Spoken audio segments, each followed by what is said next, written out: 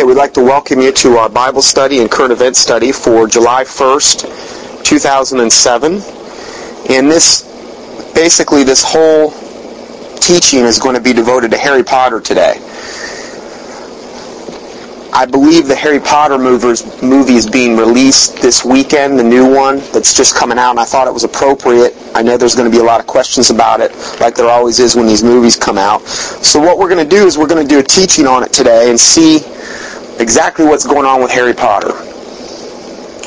And we're going to be citing this from many different sources today, the information, and then commenting on it like we normally do. The first article that we're going to get into is one called Sorcery Sells and the Young Are Buying. And this is from a website, www.agc.com. And this is by a Laura Mallory. And I believe this is a commentary she wrote, and I thought this was appropriate to kind of kick things off today. And this starts out by saying Laura Mallory of Loganville has sought to have the Harry Potter books removed from the Gwinnett County Public Schools, going before the Gwinnett Board of Education, the Georgia Board of Education, and the Gwinnett County Superior Court. She is now considering taking the fight to the federal court. This week she wrote the following piece for the AJC Gwinnett Opinions. Evidently this is a newspaper in Gwinnett, Georgia. So this woman is really putting her money where her mouth is. And it goes on to say, the mass media today knows all too well that sorcery sells. Now, when we hear that word sorcery, that's basically witchcraft. That's what we think of in the Bible. Interestingly also is where the root word for sorcery in the Bible is called pharmakia. And that word pharmakia is where we get the word pharmacy or pharmaceutical or pharmacist, because they use drugs. Because, see, most of the time sorcery, and this goes all the way back thousands of years, sorcery is normally associated with the use of drugs. Normally these are mind-altering drugs. It's not like particularly taking a cholesterol medication. Of course, all medications can ultimately alter brain function. But these are more mind-altering drugs, because what the mind-altering drugs do is they allow, we'll call them evil entities, we'll call them evil spirits, whatever you want to call them. It's kind of like they give you open doors. So one part of witchcraft that a lot of people are not aware of is that many of these people that do witchcraft ceremonies and things of this nature, what they do is they'll actually take drugs, because what that does is it makes them more susceptible to the evil spirits that influence them during these ceremonies. So that's just a kind of a little side note there. In fact, I've got a whole email, and if you want to email me about any of the things that we get into in these sermons, you can email me at drjohnson@the letter x.netcom.com, and that website, that email address is also up on the website. You can click on it.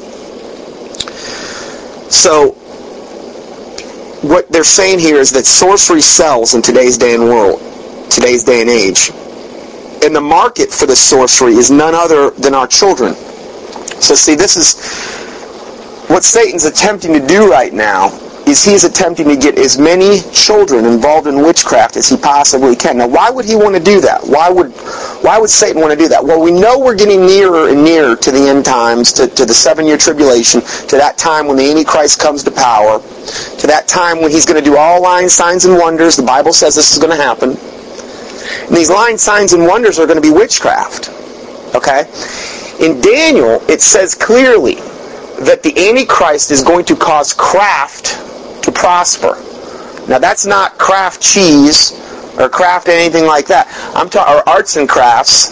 The craft they're in reference to in the Bible is witchcraft. Okay? If you look at what the one world religion of the Antichrist is going to be in its purest form, it's going to be witchcraft.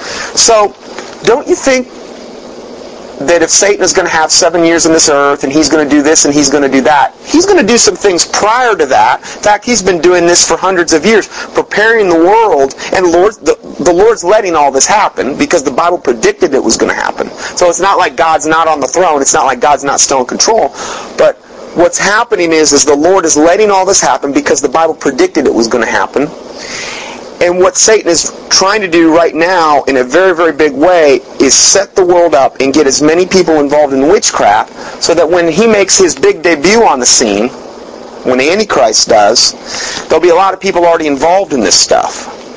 It'll make his job a lot easier. So if we go further, it says, just take a look at the flood of the occult books. Now when we hear the word occult, what occult means, when you spell occult, it's O-C-C-U-L-T.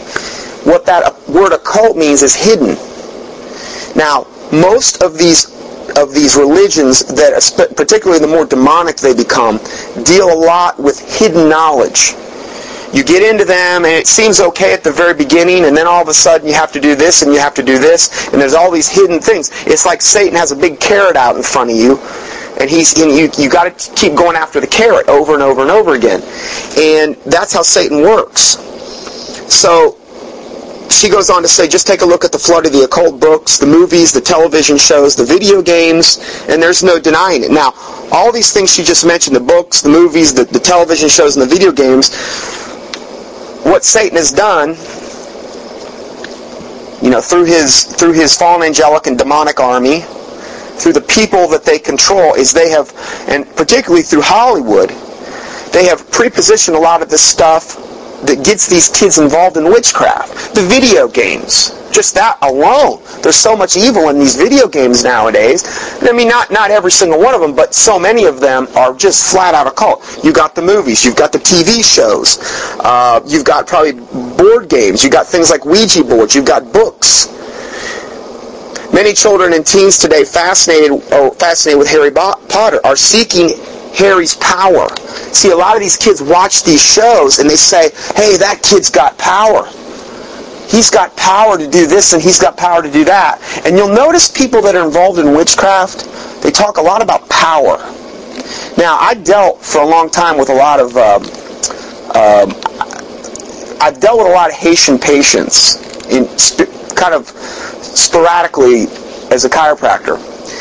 And I've noticed that the Haitians are immersed in witchcraft, high-level witchcraft called voodoo. If you go to Haiti, 99% of the people there practice voodoo. 95% of them are also Roman Catholic, because Roman Catholicism melds so nicely with voodoo, because they have their little idols they worship, and they do this and they do that, and that's all Catholicism is, really. It's just repackaged witchcraft. It's a cult. Well, what I noticed about a lot of these Haitians is they talked a lot about power. Always wanting to have power over other people. And I could never understand that, because I have a hard enough time dealing with my own bad self. You know what I mean? My own flesh. I don't want to have power over all these other people. It's just not a motivation for me. But I notice that people that are involved in the occult really have a big hang-up on having power over others. And I think it goes with the territory of this whole witchcraft thing. So anyway, that was just another little side note there. Going back to the article, it says, what exactly is Harry's power? Where does it come from? Is this just a harmless fantasy power? Or perhaps is there something more to it? Let's take a closer look at the effects of Harry Potter on this generation. Now, what I'm going to do right now is I'm going to read you from a book. It's called We Love Harry Potter, and we are going to tell you why. That's the name of this book, okay? These are kids talking. This is from Dylan. He's age 10. Here's a quote from Dylan. Now, this is in this book. He says, quote, I want to go to wizard school. Now, when they say wizard school, that's kind of you think of a wizard, you think of a guy with a nice big pointy hat and with his little magic wand. But see, all a wizard is basically a witch or a warlock, or somebody deeply involved in the occult. But a wizard is kind of a nicer way of saying it. Doesn't have as much of quite of a negative connotation as you'd say, well, he's a witch. Oh no, he's a wizard.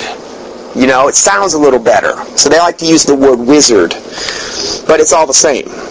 So Dylan says, I want to go to wizard school and learn magic. I'd like to learn to use a wand and cast spells.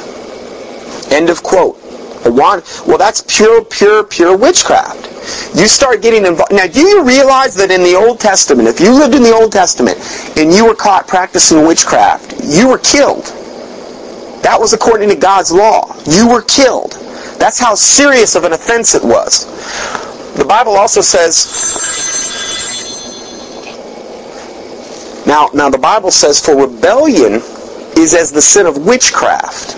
Okay, so this is something that all witches are. They're rebellious to the Lord, okay? And it's also a warning to us, because if we're walking and living in rebellion, it's not a good thing to be a rebel, okay?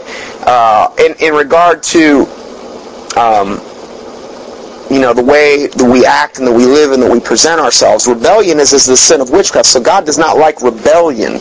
Okay, now, and that rebellion, primarily, if you really want to define that rebellion, that would be rebellion toward the Word of God, because there's certain times in our lives when obviously we're not going to want to go along with what man says, and man might say, well, you're in rebellion to this. But see, it's better to be obedient to God than to be obedient to man. We want to always make sure that we're right with the Lord.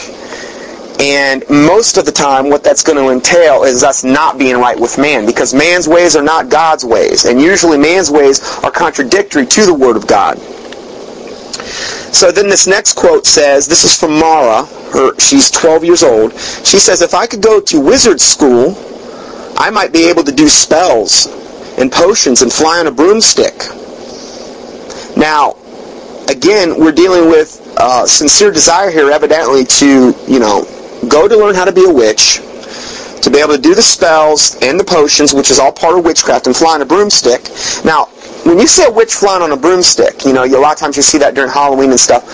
What that is representative of is something in the occult called astral projection. Now, what astral projection is when you get to a high enough level as a witch. Because, see, it's like anything else. If you get into something, if you become a Cub Scout or a Boy Scout, you start at the bottom and then you kind of go up and you get more higher ranks and things like that. That's like that in everything in life. Well, witchcraft is no different. When you get into it, you start at the lower levels and you go up. If you get to be a high enough level witch or warlock or wizard or whatever you want to call it, you can actually start getting into what they call astral projection. Now, this is where you you've ever heard of these things that are called out-of-body experiences? A lot of these people in the New Age experience this, okay?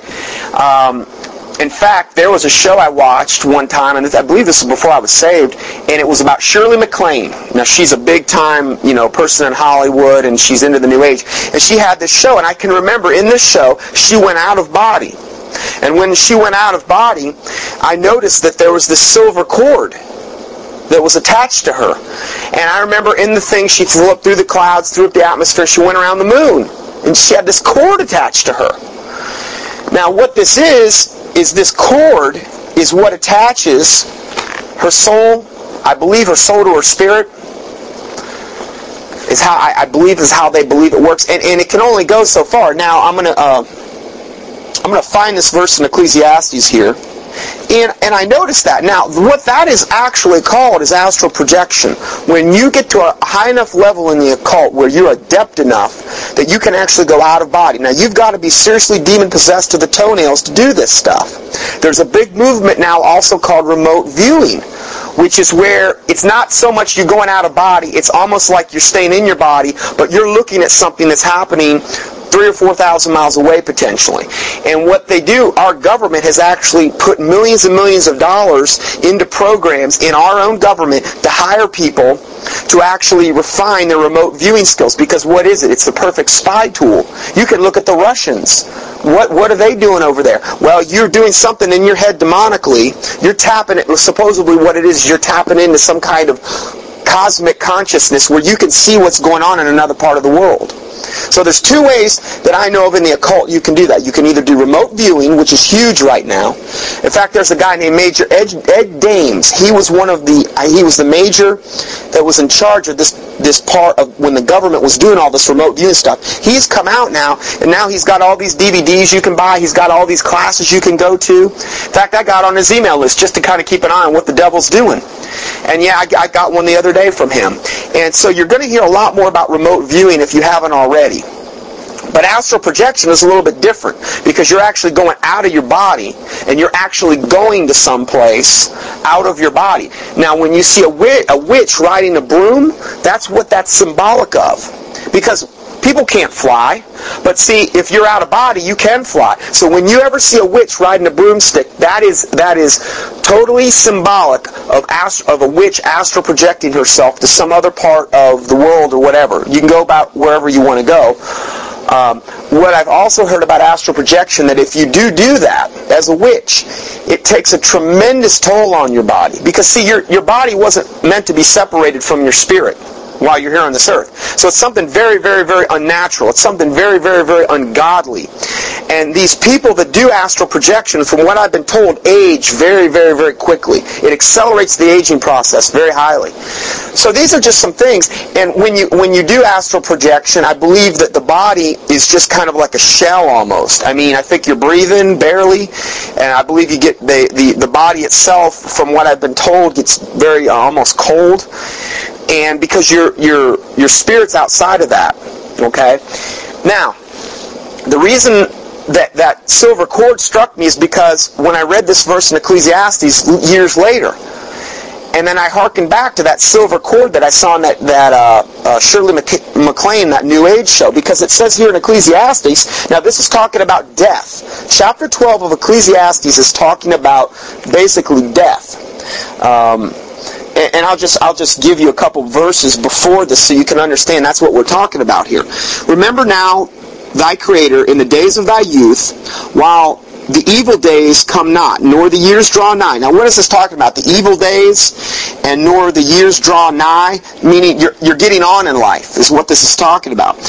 When thou shalt say, I have no pleasure in them. Well, when you get older, the older and older and older you get, a lot of times you don't have pleasure because you're suffering, because you're dealing with your physical ailments. And this is what this talks about.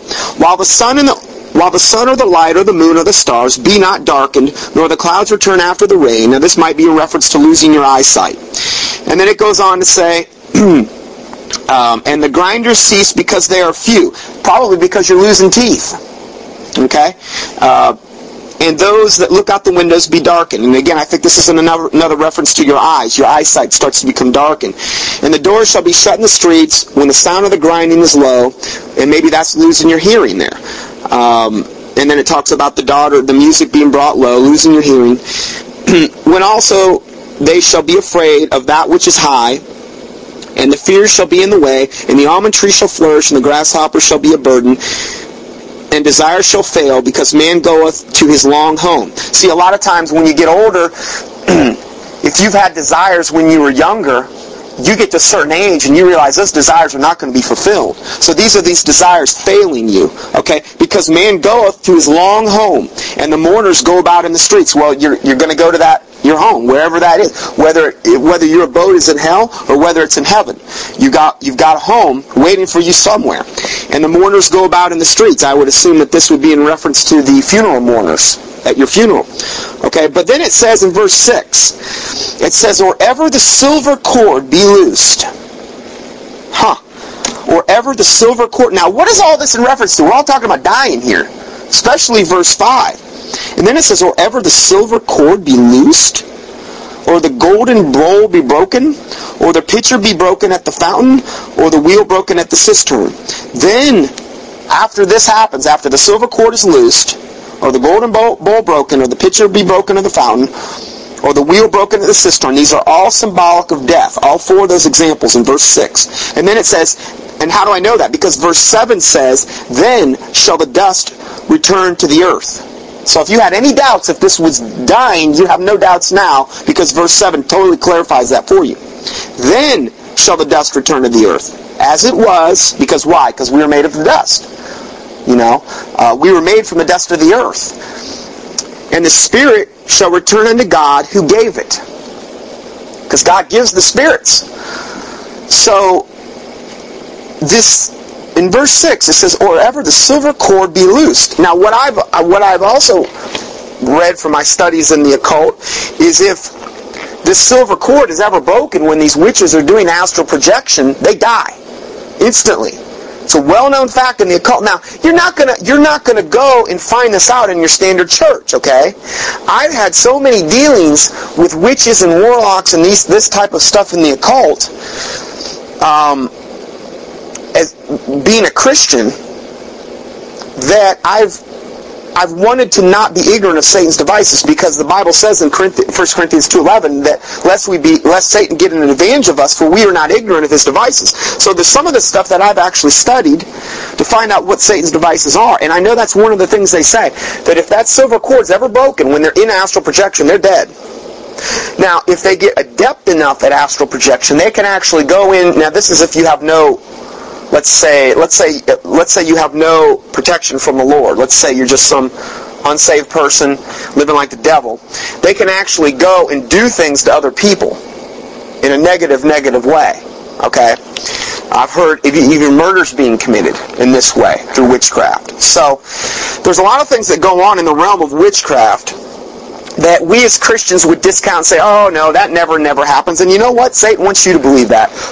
He wants you to think there's no such thing as Satan or witchcraft, and none of it has any power. It's just all fun and games. Because the more you think that, the more you're never going to want to ever fight it. And the more you're not going to take it seriously. And that's exactly what he wants.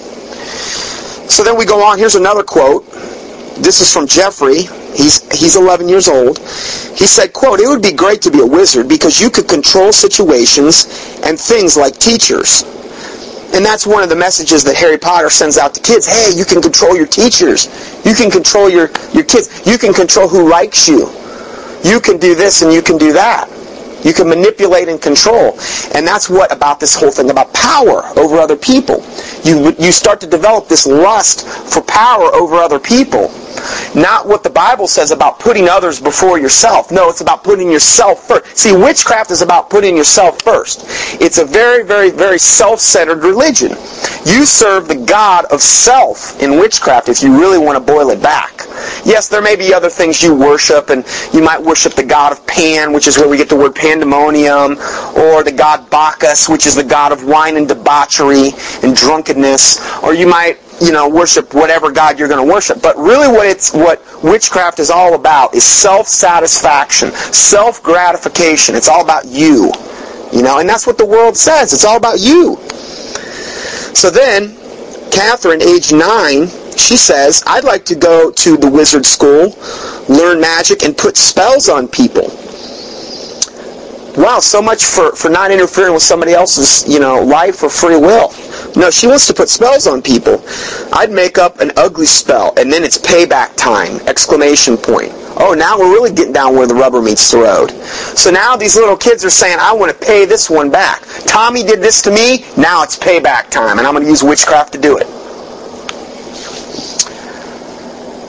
Carolyn, age 10, she says, I feel like I'm inside Harry's world. If I went to wizard school, I'd study everything. Spells, counter spells, and defense against the dark arts. Well, isn't that ironic? Because the dark arts are what she's talking about. But see, in witchcraft, they want to have two sides to it, like Harry Potter does. Because, see, Satan's good, and he knows what he's doing. He's very subtle. The Bible says that Satan, when he came into the Garden of Eden and he deceived Eve, he said he was more subtle than any beast of the field. Well, what does that word mean?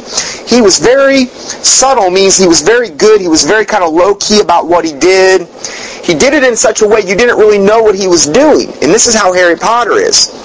Because kids see it and they're like, oh, this is cool, this is adventure, this is fun, But they don't understand that what they're dealing with is actually high-level witchcraft. So, she says, I could do counter spells and defense against the dark arts. What we have here is, in witchcraft, they have what they call white witchcraft and black witchcraft. The white witchcraft, you normally hear of people that participate in, it's called Wicca. W-I-C-C-A. These are the good witches. Like the good witch in the Wizard of Oz. Oh yeah, remember the good witch? And then there was the wicked witch of the West. And then there was the good witch of the East or something. Well, in witchcraft, you've got good witches and you've got bad witches.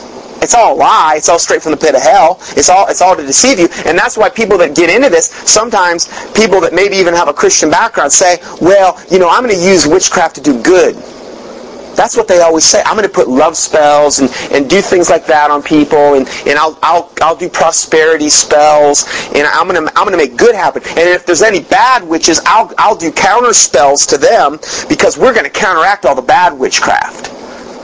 But you know what happens? It's all from the devil, every bit of it. All of it's witchcraft. It's all an abomination in God's eyes. what ends up happening is these people that get into the white witchcraft, if they stay in the white witchcraft, what always invariably ends up happening is, Taylor, sit like a lady. What always invariably ends up happening is they get into the darker stuff. They'll get into what they call the gray witchcraft. You know, there's white, gray, and there's black. The gray is kind of a combination. Because, see, they'll get to a point where they'll realize, well, I want this power, I want this thing, but you know what? I can't get it with white witchcraft. I need a little something more here. It's this carrot that Satan keeps dangling out in front of you when you get involved in witchcraft. And what it is then, now Harry Potter, a lot of what Harry Potter does is flat out black. Of course they say, oh no, it's all good, we're just battling the evil Voldemort or whatever this guy is. But really what a lot of they're getting into is overt black. They're just trying to portray it as white. So they get into a lot of this. It's really semantics is all it is. And again, it's very subtle. But invariably, if you want to stay in witchcraft and you want to go further, and I mean, there's a lot of people that have come out of witchcraft that are born-again Christians now, and they'll tell you this every single time. You have to keep doing more and more and more for Satan in order to gain greater and greater power, greater and greater knowledge, or whatever you're trying to attain. You've got to always keep doing more and more and more. It never ends. Remember, Satan is a cruel taskmaster. He will always get you doing more and more and more. It'll never end. It never ends. Okay? Whereas Jesus contrasts that with his burden, his yoke being light and his burden being light, these types of things. So, this is the lure with witchcraft, and that's why so many people that end up getting involved in entry-level witchcraft, which we could maybe refer to as Wicca. Now that word Wicca means bent or twisted, because it's a warped and it's a twisted thing. Even the very white witchcraft, they admit that, you know. But most of these people end up getting further and further into it because they realize that's where the real power is. That's what they're told. You know, they'll have somebody pull them aside finally once they get in white witchcraft. They say, hey, listen, I know what you're trying to attain. He says, but, you know, the real power's in the black stuff and the black arts. And then they end up getting into that. Okay? And then they go from there. So then, let's go a little further. Then this is from Julie. She's 13. She said, I liked it when the bad guys killed the unicorn and then Voldemort drank its blood. End of quote. Oh, that's nice. That's nice. You gotta go? Okay. God bless you. We'll talk to you soon. So, this is nice. Voldemort drank this unicorn's blood. Now, the unicorn is this mythological beast that actually, from my studies on the unicorn is basically symbolic of the Antichrist. Okay? It's a mythological beast that has no basis really in any of God's creation, other than if you consider the Indian rhinoceros a unicorn because he has got one horn. Okay? The Indian rhinoceros is the only animal that actually could be considered a real unicorn on this planet, whereas the unicorn that they're portraying here is a little different. It's a horse with a horn. Okay? There's no biblical basis in fact for that, but I believe the Bible does talk about a unicorn, but most likely what that is in reference to is not the unicorn that we think of in these mythological things. It's the Indian rhinoceros, which is actually the only rhinoceros that has one horn.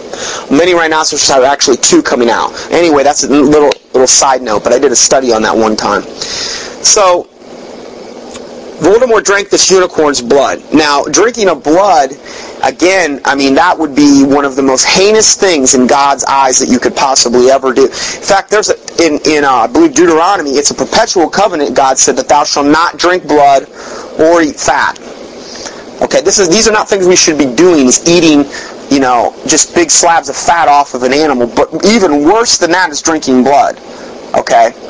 And drinking blood is even prohibited in the New Testament, and I think we've touched on that before, and I'll probably end up doing a whole study on that in the future. A lot of these studies I've already done, but unfortunately I didn't have them all recorded, and so I'm going to have to go back and do some of these. But drinking of blood in the Bible is absolutely forbidden. What occultists believe is when they drink either an animal or a human's blood, Now, in the occult, the highest human sacrifice, from what I've been told, is a small baby boy infant. And if you're in high enough level in the occult, they'll actually sacrifice small infants, small little babies, slit their throats, drain their blood into chalices, and drink them. Because they believe that they can get that child's innocence. Okay, that's what they believe. This is how sick. But see, if you think about it, if you follow Satan, he's going to eventually lead you down a road where you're doing the most sick, debased things that the normal person could never even conceive. But this is what happens. And they believe that if they drink an infant's blood or a child's blood or something like a unicorn, what they're doing is they're vampirizing their innocence. They're vampirizing their youth and their vitality and their energy that's in that blood, because the Bible says the life that we have is in the blood. How does that go again? I forget. Yeah. So it's very important for an occultist to drink blood, because they believe there's this transfer of energy. And there probably is. There's probably some type of demonic transfer of energy that appears to have a benefit to them. But it's not a benefit. It's just more of a curse that they're bringing on themselves. So this is what Harry Potter's getting you conditioned for and used to, drinking blood. Which is one, like I said, it's one of the highest rituals in all of Satanism, is drinking blood. But it's okay, because it's just fantasy, and it doesn't really matter, because it's not really, no, it's all an abomination from the pit of hell. I mean, we're supposed to flee all appearance of evil. We're supposed to set no wicked thing before our eyes. And Harry Potter is wicked, and it's evil. This goes on to say, these are typical responses given by children when asked if they'd like to have Harry's power. What about casting spells? Is it just fantasy? The Association of Teachers and Lecturers, a teachers' union in Great Britain, says this goes far beyond a case of reading a Harry Potter story. This represents an extremely worrying trend among young people. Please consider this small portion of a transcript taken from the National Public Radio report done in May 13, 2004. The profile was, quote, Teens and Wicca. Now remember, we already talked about Wicca. And this is Teens and Wicca on the radio show All Things Considered. Now this is on NPR, National Public Radio. And it goes on to say, quote, it's hard to know the exact numbers, but Wicca is believed to be one of the fastest growing religions among high school and college students. And again, it is a little bit harder to know the numbers, because these aren't people that assemble on Sundays and get together in a church and you can do a head count. It's not like that, okay? They more operate in little, what we would call, I guess, what they would call covens. A witch coven would consider to be 13 witches. And then a lot of times, maybe these are a lot bigger in some instances. It goes on to say the Barna Research Group, okay, hold on, Wicca is believed to be one of the fastest growing religions among high school and college students. Well, why not? We've got every facet of the media. Harry Potter probably leading the way, brainwashing kids to get involved in witchcraft. And then it goes on to say the Barna Research Group, a marketing research firm serving Christian ministries, polled 612 teenagers between the ages of 13 and 19. The results: teenagers who have read the Harry Potter books or have seen the Harry Potter movie were more likely to have experimented with psychic or occult activities than those teens who have not. The study revealed that 41% of teens have seen the Harry Potter film or have read one or more of the books. Now, these books, don't think that if you read one of Harry Potter's books or if you go to see one of the movies that it's not going to affect you spiritually. Because whatever you set in front of you is going to affect you spiritually in some way, shape, or form. And Harry Potter's no different.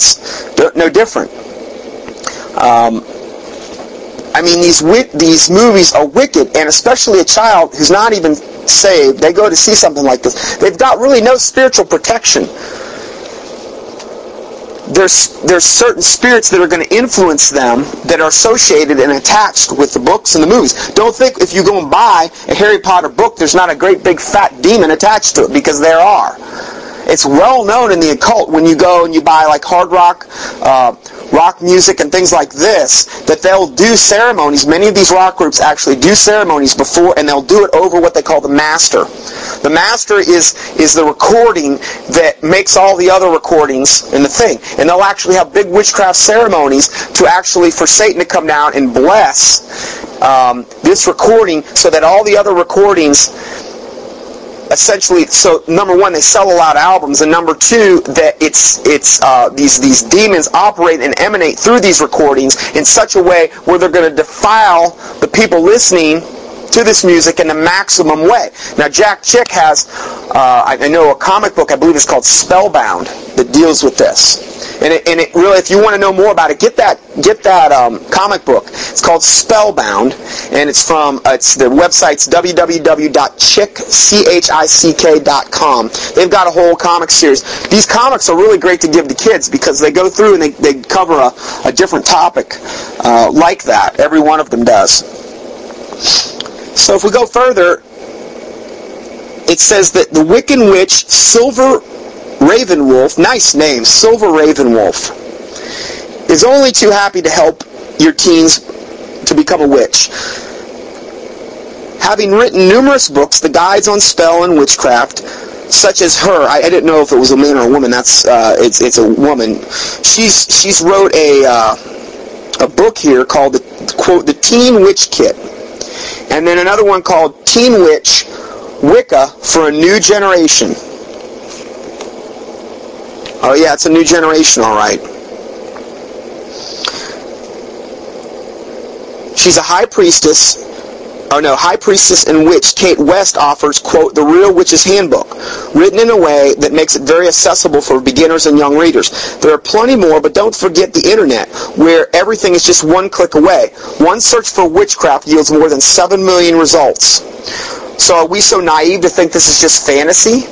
I mean, and again, why I prefaced everything at the very beginning of this is because we know that the one world religion of Antichrist in its purest form is going to be witchcraft. So shouldn't we be kind of on the lookout to see what things maybe Satan might be putting out there?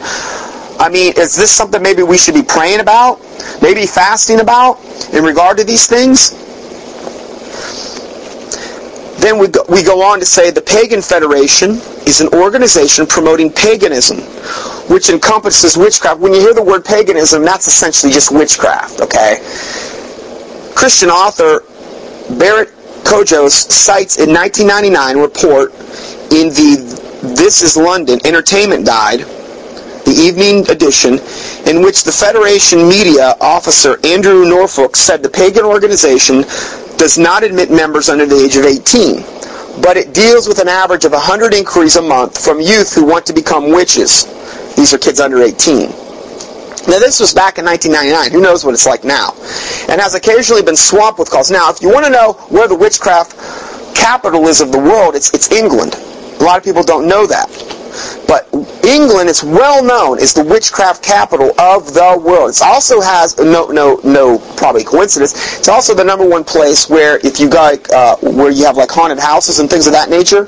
There's more haunted houses in England per capita or whatever, however they would gauge that, per house, than any other place on earth, from what they've been able to figure out. So England, and this is where the Harry Potter books come from, J.K. Rowling.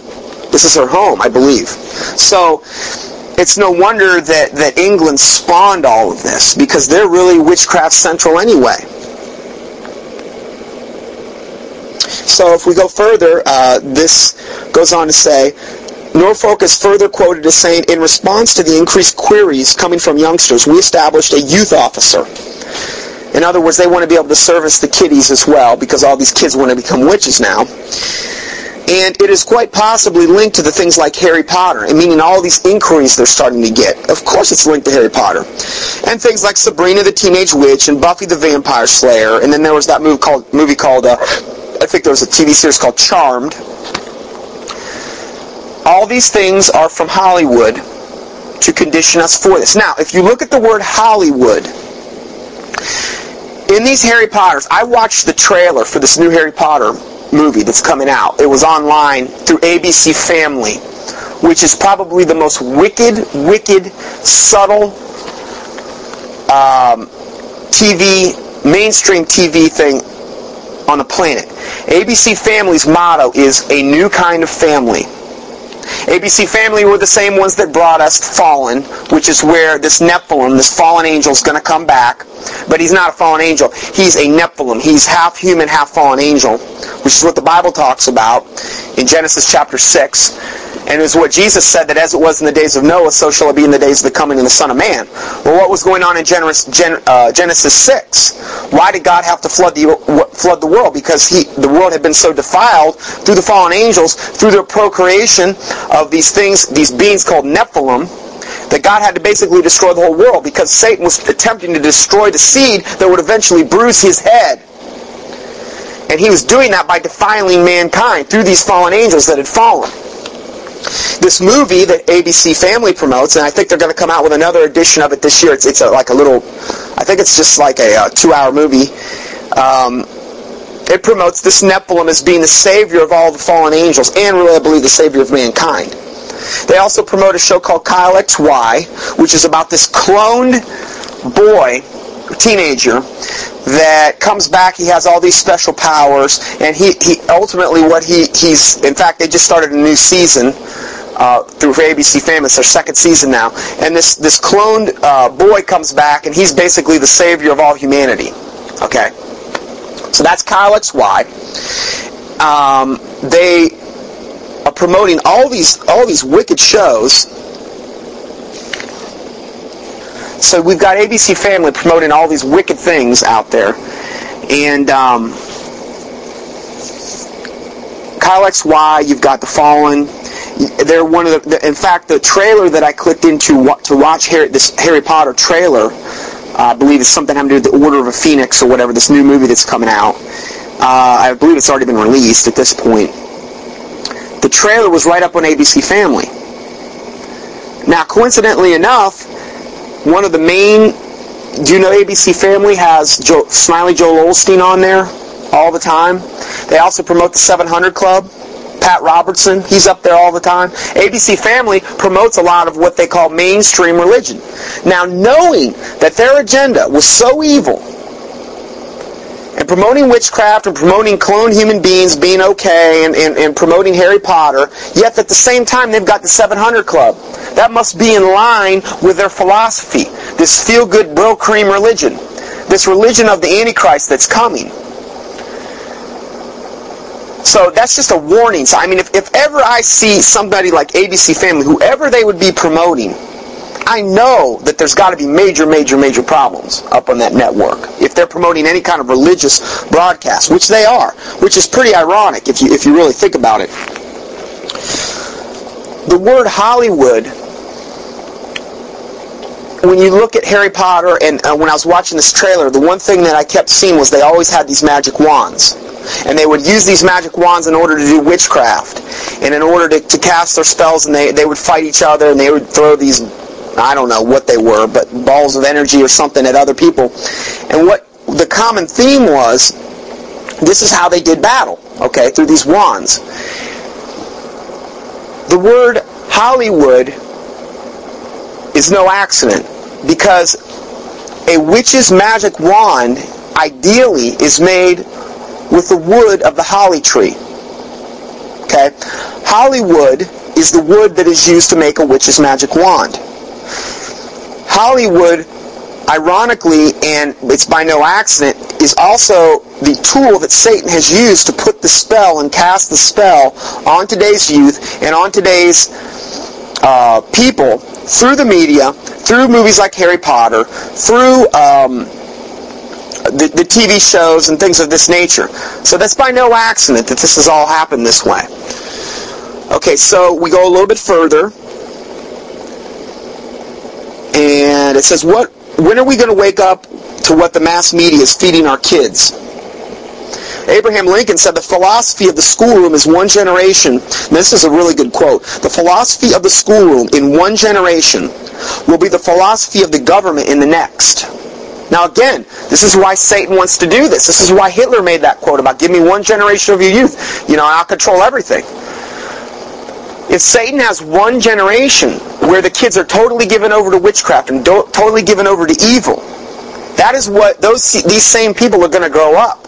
And they're going to start to hold high positions in government and things of this nature. So this is why this is said. And then it says the Bible was in America's schoolroom for over 200 years, and it was not removed until 1962. Now witchcraft is being promoted in our classrooms, and this is when America really started to make a downfall. You know, when they removed the Bible from the classroom, prayer, Roe versus Wade got enacted, they started aborting babies, made it legal. This was when America, and this is the same time when, you know, the sex, drugs, and rock and roll all came on the scene during the 60s. Let your inhibitions down. A lot of people started doing drugs. And this is when America's downward spiral really started to happen. Really in the 60s, and it's well known. And now these people that have grown up in the 60s have had kids, and now, you know, these kids are being indoctrinated into witchcraft, much like their parents, but now they're being indoctrinated in a much heavy-duty way. Because again, Satan's always going to take you down. He's always going to want to take you further and further and further. And he's going to want to defile your kids at a younger and younger age. Because the younger he gets them, the more defiled they become as they grow up. If the foundations be destroyed, what can the righteous do? Well, that's what Satan's trying to do with our kids. He's trying to destroy them from their very, very foundation so that when they grow up, they have no chance. Now, I'm not saying God cannot intervene and God cannot save, but there's a less likelihood that person's going to get saved if all he's ever known is wickedness. And that's what's going on now. With most of the kids, that's all they're getting is wickedness. The public school systems are no different, and we're going to look at that in a second here. According to Dr. Lisa Eichholz's testimony at the Gwinnett County School Board hearing, Harry Potter books are being used as text for school. They're using Harry Potter in schools as like a textbook. Oh no, that can't be true. Oh, it's not? Well, let's read a little further. The Gwinnett County case was not about the books being removed from the libraries in the schools, but about them being used in classroom and their promotion of witchcraft. See, it's not about them being on a library shelf and some kid having free will to go there and take the book off and read it. No, they're being shoved down these kids' throat because it's in the classroom being used as a textbook. And did you know Scholastic Inc. is the publisher of Harry Potter? Oh yeah, Scholastic Inc. As well as the publisher of public school textbooks. I remember when I was a kid, Scholastic Inc. They've published textbooks for years for schools. Well, they published Harry Potter. Doesn't that show you that the governmental educational institutional system, how corrupt it actually is? That they would actually promote. You don't think they're going to put anything there that has anything to do with the Bible?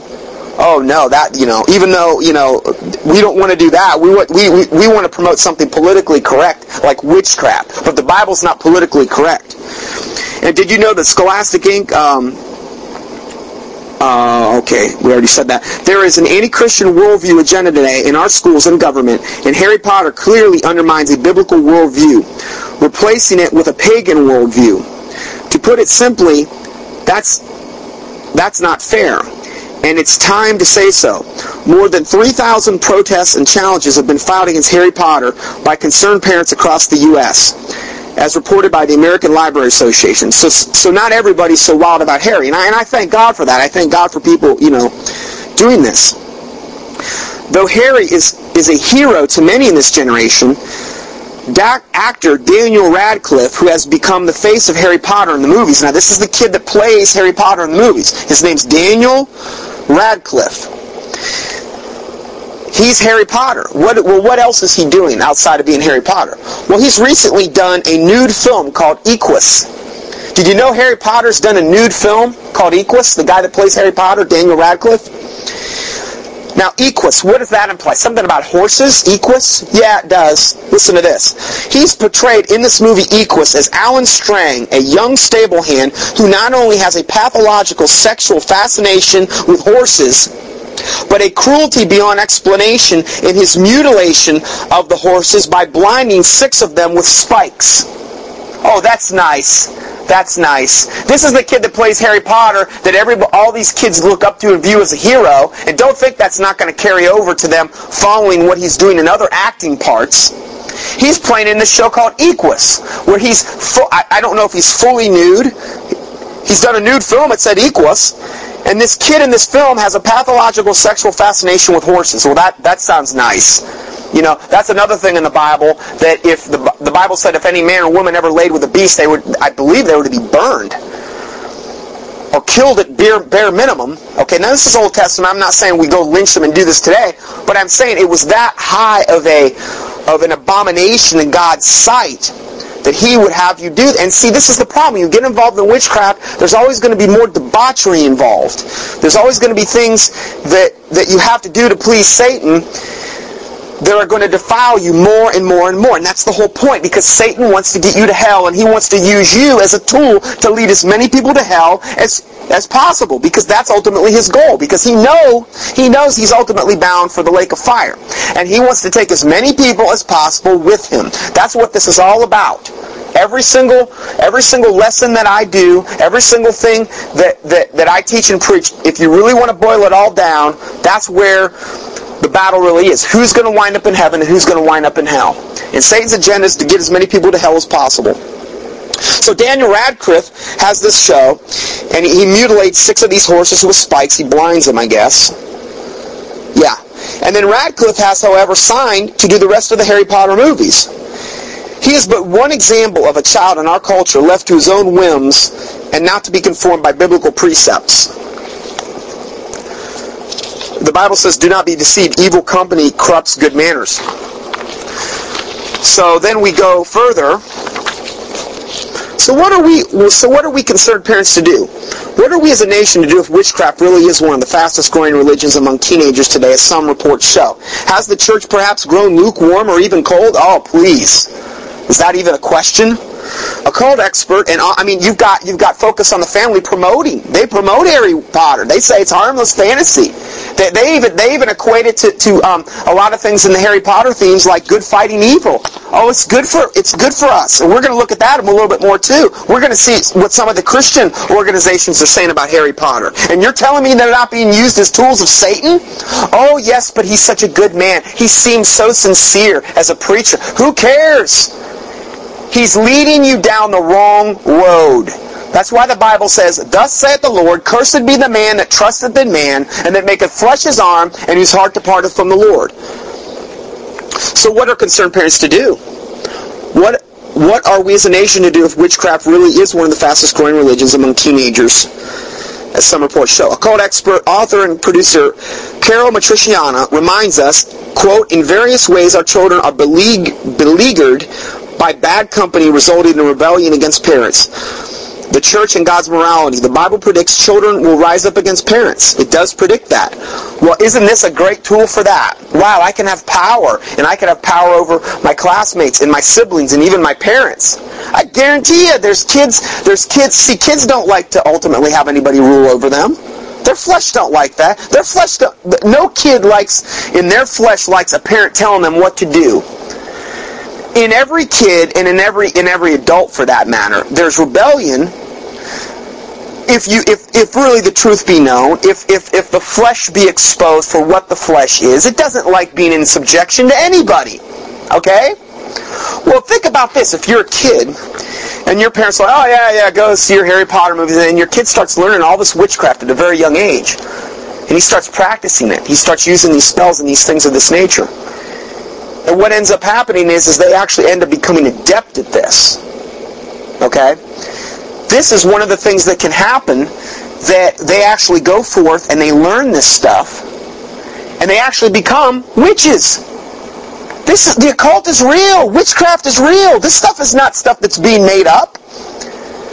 It's exploding across America. And really, you go to England, man. You don't think there's witches? It's where it started, yeah.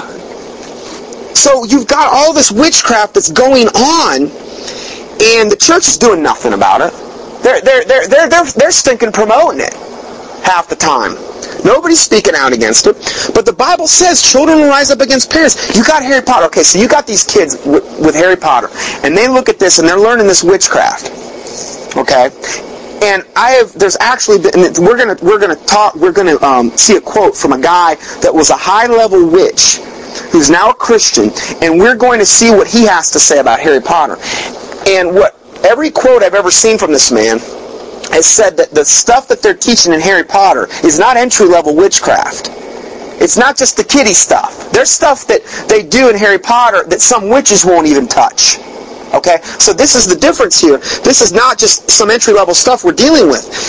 If you as a kid learn how to do this stuff, and you learn how to do spells and your potions and counter spells and all these other things, and you have your parents over there and they're giving you a problem, hey man, I'm just going to do a spell on it. I'm going to do this or I'm going to do that. And then if you see it work, you're in hook, line, and sinker, man.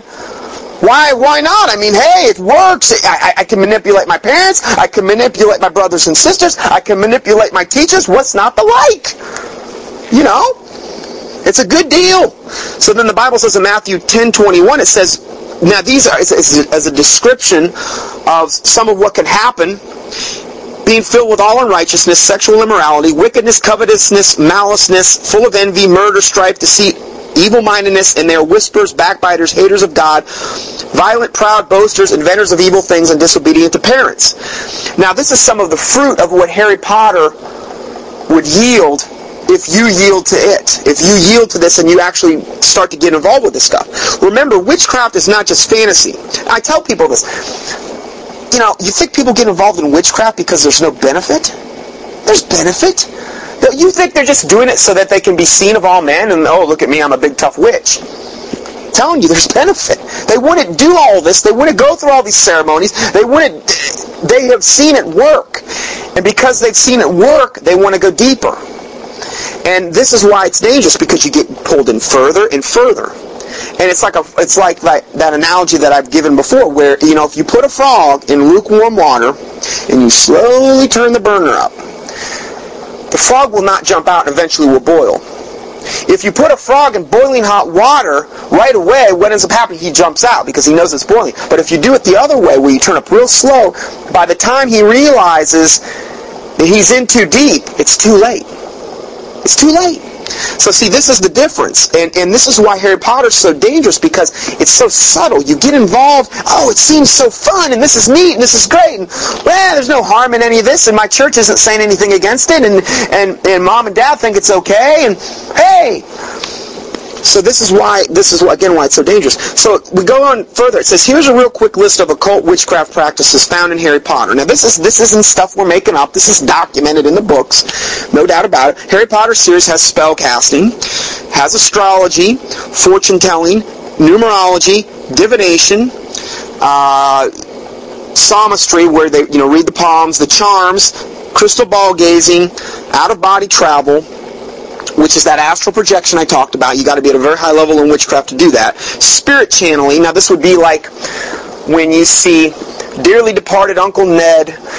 We're going to channel his spirit. We're going to talk to Uncle Ned, and supposedly, you'll go to these seances. I've been to a seance. I know. I mean, my mom took me to one when I was young, and what ends up happening is I remember the one that I had went to, this person was channeling a spirit. And this woman was at the front of this room, because, see, my mom was heavily involved in really still is, heavily involved in all this stuff. And what happened is everybody went silent, and all of a sudden this woman was talking, and then her voice totally changed. It was freaky. And I'm like, whoa, what is that? And evidently the spirit had entered into this woman, and it started going around the room to different people, one by one. Said something about me too, I don't remember what he said.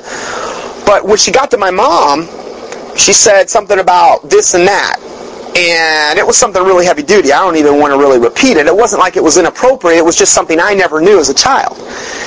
And she said, yes, that happened. And it was something that was really major. And I never knew about it. My mom never told me. And afterward, I said, Mom, that really happened? She says, yeah. And see, for my mom, she was looking at that like, oh, this is the way. Because this spirit read my mail. It knew exactly what happened. How could it know that if it wasn't of God? Well, the Bible says the problem with all of this is that the Bible condemns all of this stuff as witchcraft. Because, see, again, there's benefit to witchcraft. It's not like these witches do this or they read crystal balls and they're always wrong. Now, they're not always right. I know that for 100% sure. In fact, if you look at, remember that Dionne Warwick Psychic Friends Network? They went out of business because they were getting it wrong so many times that they got sued, so they had to go out of business. So it's not like, but if you turn on the TV anymore, you've got your psychic detectives. You've got all these, and what they're doing is not only on the shows like the History Channel and the Discovery Channel and National Geographic Explorer and History International, all these shows are putting on shows, number one, to basically totally discredit Jesus Christ, to totally discredit the Bible, but they're also promoting witchcraft heavily. Heavily.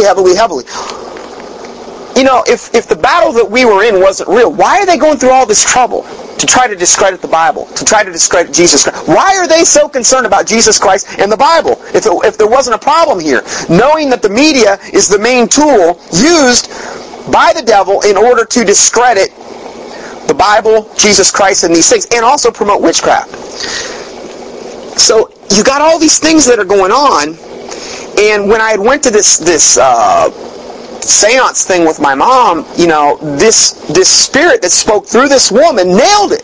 I got to admit, my mom said, yeah, it happened, just like she said it happened. And for my mom, what that was is, to her, she says, this is more real than anything I've ever seen in the church. Well, she grew up a Catholic, a jaded Catholic. I mean, in a way, I can understand how she could feel that way, because you grow up and you see all this false religion and you see all this hypocrisy in the church and you see all this double-minded junk. And you're like, I don't want any part of this. I mean, hey, I went to a Lutheran middle school, personally. I went to a Lutheran middle school. I went to a Catholic high school. I got involved in all the Pentecostal stuff. I've seen such hypocrisy, you know. I've got into the Baptist circles and these things. All I call myself now is a Bible-believing Christian. I don't put a denominational label on myself or anything like that at all anymore. Because man's religion typically is going to lead you in the wrong direction. There's very few religious denominations that can police themselves. They're not capable of it really anymore. They are governmental institutions anyway. They're under the Internal Revenue Service, under the government, under their 501c3 status. They're there to make money. Bottom line, money making. And so as a result of this, makes it worse. Well, that's true. Well, the love of money is the root of all evil. So you've got these institutions that are motivated for the wrong reason, and the government gave them their right to exist. But if they were of God, why didn't God give them the right? No, we got to go to the government to get our tax-exempt status so people can give money so everybody can see them giving money, and then they can write it off on their taxes at the end of the year. What kind of motivation is that? So That's not giving. I know it's not. And the Bible says, Jesus said, when you give that way, verily you have your reward. You've been seen of men. You got your reward, buddy. We're done. And that's a whole other rabbit trail we could go down. But you got all these things that are going on in the Harry Potter stuff. And like getting back to the story with my mom, see, she views that. She's seen some pretty heavy-duty things with palm reading and seances and things like that. And what it does is it opens you up to that, and you get conditioned to that way of thinking. And these spirits start to influence you, and you start thinking, this is the only way. This is more real than anything I've ever seen in the Bible. I mean, hey, how could she have known that? Well, let me tell you how she could know that. In the Bible, it talks about the Witch of Endor. Now, the Witch of Endor was the one that when Saul, the king, had fallen away and wasn't in God's will, Saul got so desperate he went to a witch. And Saul said, hey, listen, Mrs. Witch of Endor, I need you to call Samuel up from paradise, because Samuel was the priest that counseled Saul. And she says, I need you to call Samuel up from paradise because I got to talk to him. I mean, my kingdom's in ruins. I got to have some advice here. Now, Samuel had already told him what was going to happen, but Saul didn't like the answer. So the Witch of Endor invokes, and all of a sudden, you got Samuel coming up here. And the Witch of Endor realized who it was. Now, I believe that was probably the only instance in the Bible where God permitted a spirit to be called up from, at that time, I guess you would call it paradise. Okay? And what he told King Saul at that point was accurate again. Okay? But he went to a witch to invoke a spirit. It's said that the Witch of Endor had what they call a familiar spirit. Okay? What is a familiar spirit? A familiar spirit is a spirit that's familiar with you. That's all it is. So, we live in a world, okay, this three-dimensional world we live in. But what we don't understand is there's a spiritual battle going on around us all the time. It's going on all around us all the time.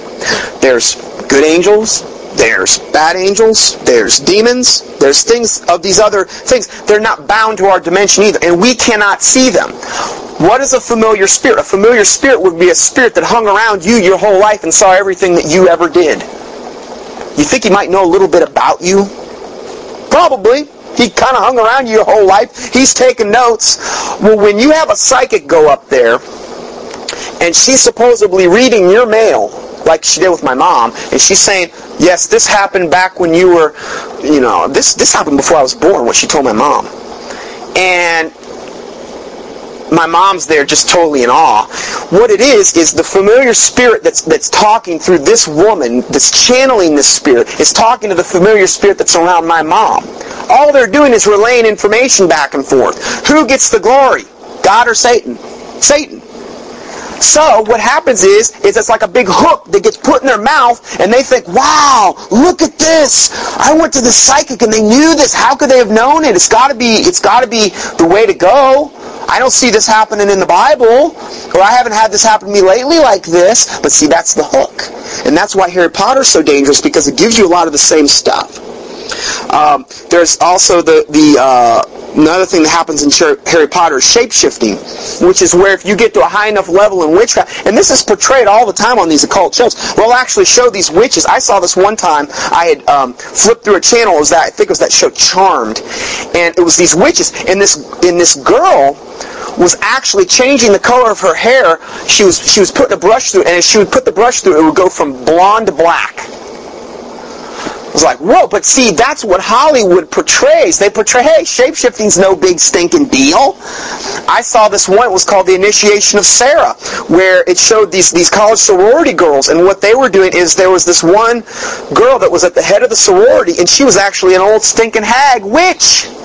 And what it was, when she wasn't in front of all the other girls, she was this old hag witch, but as soon as she had to put on the good game face, she would conjure the spell or whatever and transform herself into this beautiful woman. Now, what I'm saying is that's what Hollywood's portraying.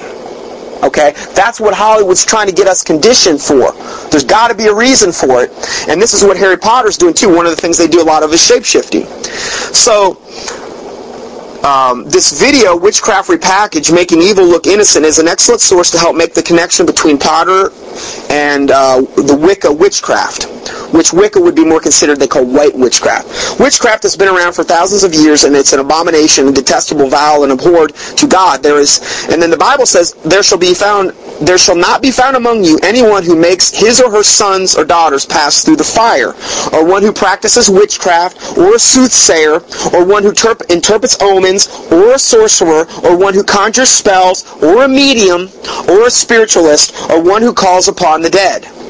For all who do these things are an abomination to the Lord. Now, everything that I just mentioned is what Harry Potter's promoting, okay? Now, again, you could be mad at me and say, well, I don't believe you are.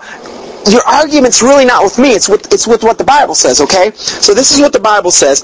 And then it says, and because of these abominations, the Lord your God drives them out from before you. Now this is when he was dealing with Israel. This is in Deuteronomy 18:10-14. It says, you shall be blameless before the Lord your God if you need to drive these people out. For these nations which you will dispossess listened to soothsayers and diviners. But as for you, the Lord your God has not appointed such for you. In other words, you're not supposed to go around and do this and be a Bible-believing Christian. You're not supposed to go to psychics and mediums and get advice from these ungodly people. Because they don't, most of the time, well, all the time, they're going to ultimately end up leading you down the wrong path anyway. And I guarantee you one thing, you go to a witch or a sorcerer or somebody like this to get your palm, God's never going to get the glory ever. The only one that's going to get the glory is the devil. Okay? Or that person. Oh, look at me, I'm so smart. I'm a psychic. I know this and I know that. Well, you know what they don't tell you? I saw this one show about those psychic detectives things, and they normally don't say this, but in this show, what they were saying is that they get thousands and thousands, usually on a per-case basis, when they say, oh, we need help solving this case. They'll have all these thousands of psychics writing in. The vast majority of what these people are saying is wrong. totally wrong. In fact, they get deluged with all these leads, and they waste so much time because what they're getting is junk. Yeah, they pick the one out that gets it close. They pick the one out that gets it close, is what it all. And see, that's the one they put on TV. Oh, he's the one. He's so spiritual. And he's like, you know what's also weird about these shows? It seems like about every one of these, if it's a woman psychic, she's a hardcore lesbian. Oh, yeah. Rabid lesbian, butch lesbian. And if it's a guy, he's some flaming gay guy. I mean, flaming. I mean, there's no doubt he's got the whole talk thing going. If this was of God, why would he use that? You think he's going to, just do the math in your head. It just doesn't make a whole lot of sense.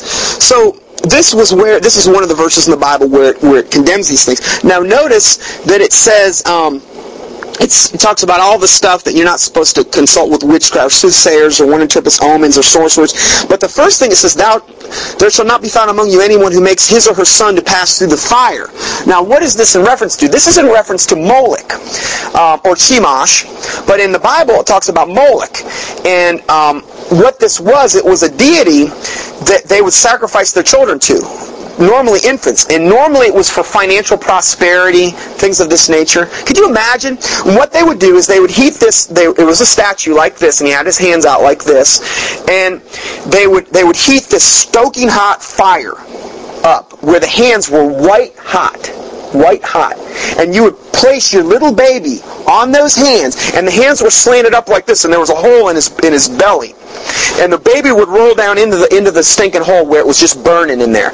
They would sacrifice their own kids. I can't even stinking conceive of that. But see, why does it tie?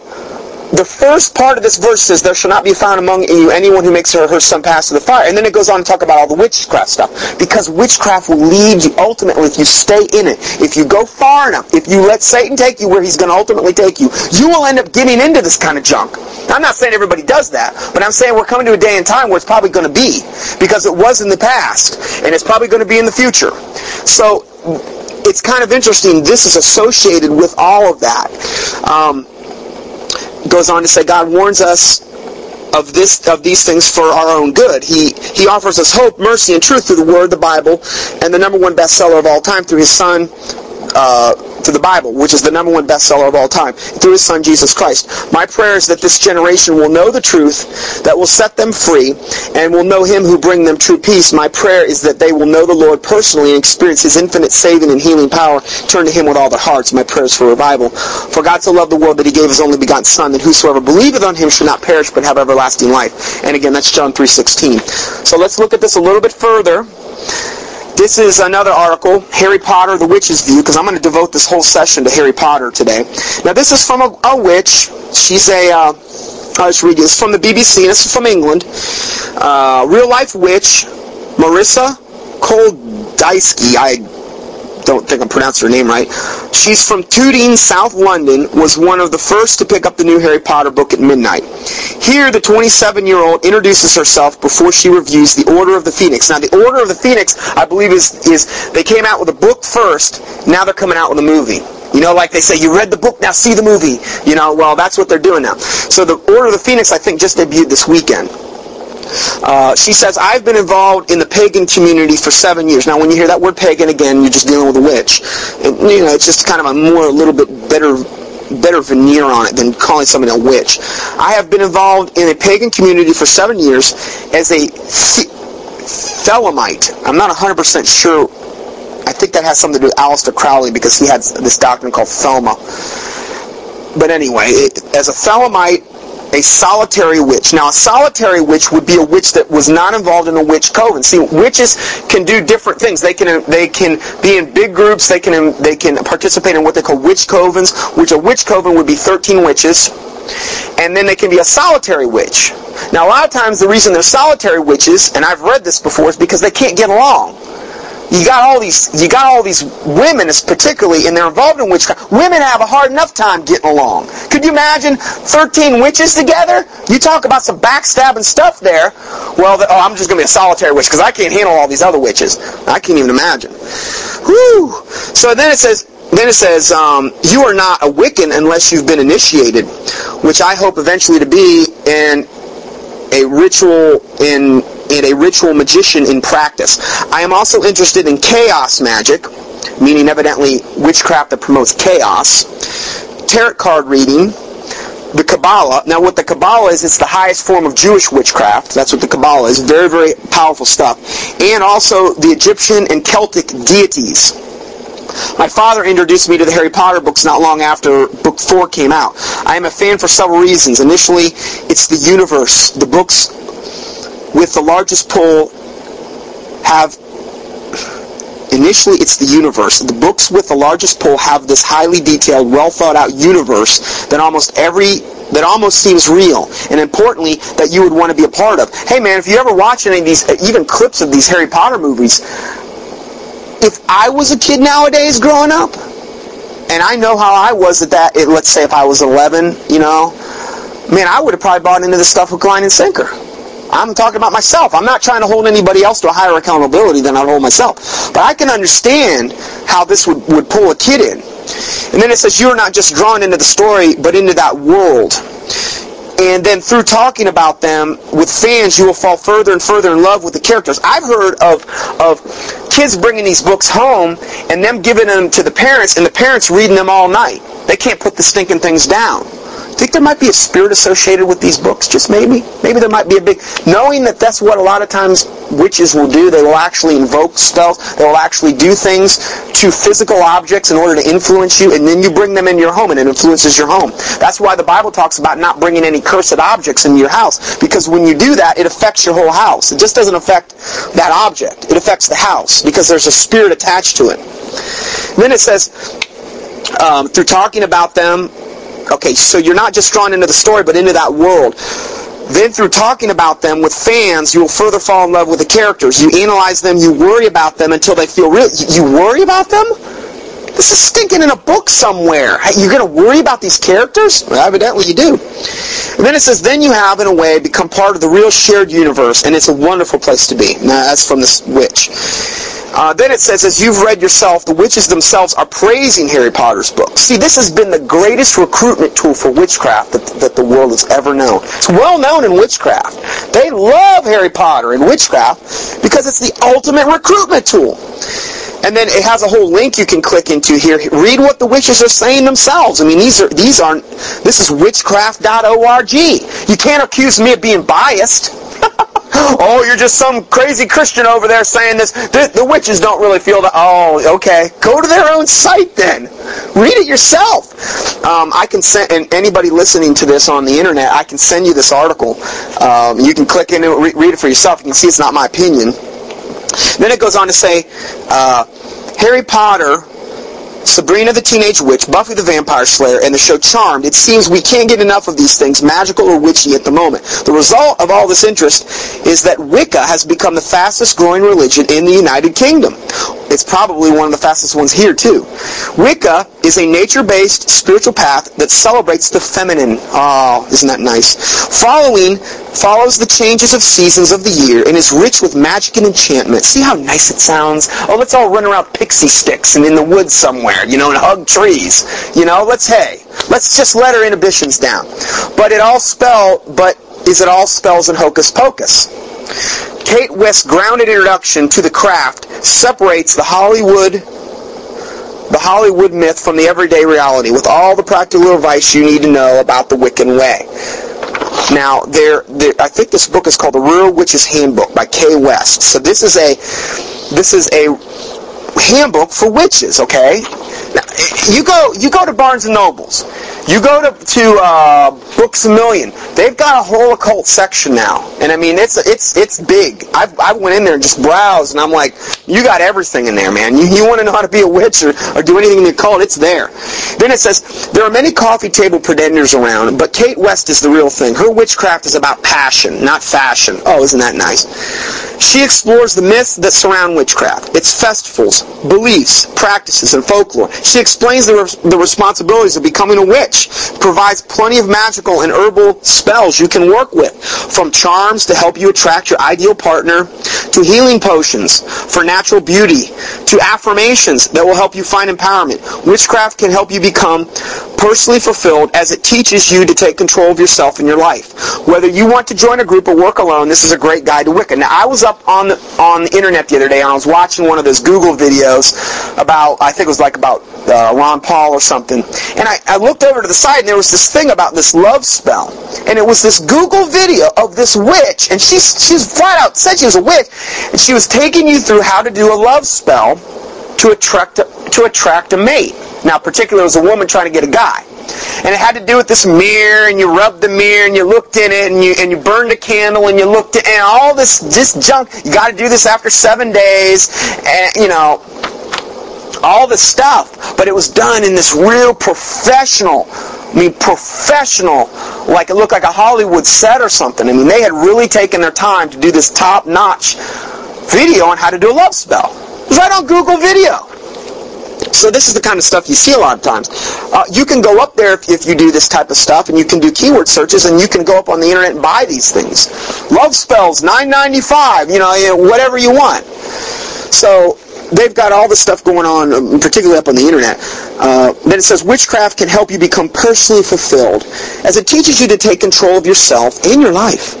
Whether you want to join a group or work alone, this is a great guide to Wicca. Now, Christianity Today, America's Christian publication, Christianity Today magazine, likes Harry Potter. Oh yeah. This is the partial article below taken from Christianity Today at the following link. I can give you the link. It takes you right to the article. I'm not making this stuff up. This is how pathetic the churches are. Why We Like Harry Potter is the title of this article in Christianity Today. Now, after all I've just told you, Christianity Today is going to promote it. Here's what they say. The series is a book of virtues with a pre-adolescent funny bone. A book of virtues? Witchcraft virtues? Am I missing something here? With a pre-adolescent funny bone. Oh, it's just all fun and games. Then it says a Christianity Today editorial. It's Christmas present shopping time. Time for your 10-year-old to make his list and to check it twice. But are the Harry Potter books at the top of the list? The first books topping this list for a long time, as you can remember, Naughty or Nice. These multi-million selling stars of bestseller lists cause some anxiety for Christians since the main characters are wizards and witches. In fact, you may have now read newspaper accounts and heard radio reports of how Christians are fighting school boards over having the books in libraries. As a concerned parent, what should you do? We think you should read the Harry Potter books to your kids. Dude, I feel like I'm on another planet sometimes reading this stuff.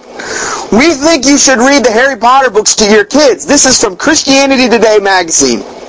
Unbelievable. Talk about earnestly contending for the faith that was once delivered unto the saints. First, we should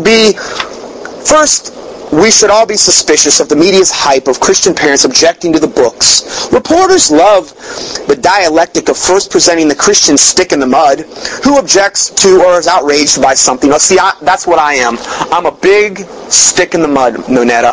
I just want to let you know that. Now you know what I am. I'm a stick in the mud. So, first presenting the Christian stick in the mud who objects to or is outraged by something, followed by the reasonable person who demonstrates how to be moral or fun-loving. What remains unreported is that many Christians, such as Charles Colson and Wheaton College literature professor Alan Jacobs, enjoy and defend the Potter series. Oh yeah, good old Chuck Colson, he defends it. Focus on the Family, James Dobson, they defend it.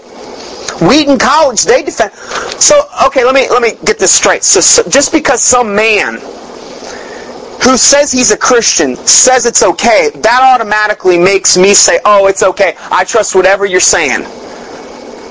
Again, the Bible says, cursed be the man that trusteth in man, and that maketh flesh his arm, and whose heart departeth from the Lord. So you don't want to do that. Second, Christians should never apologize for rigorously scrutinizing what influences our children.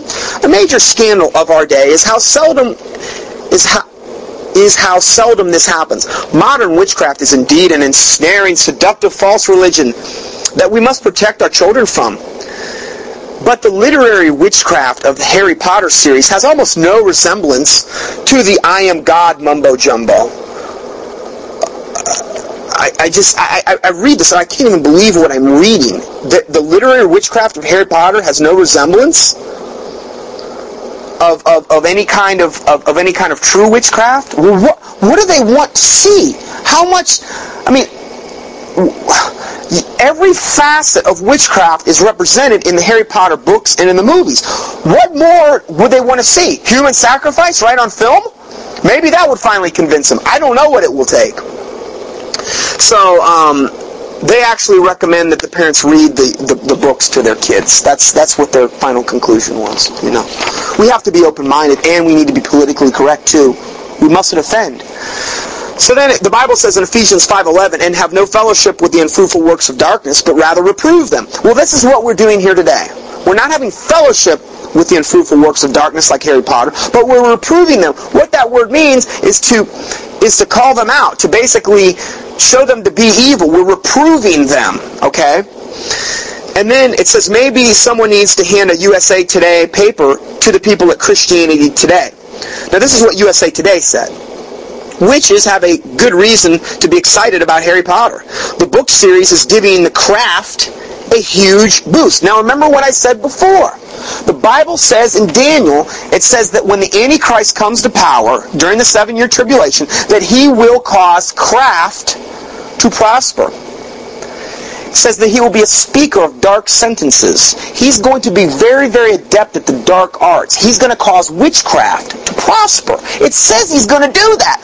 Well, this is what Harry Potter's doing. And the Christianity Today says, oh, it's great.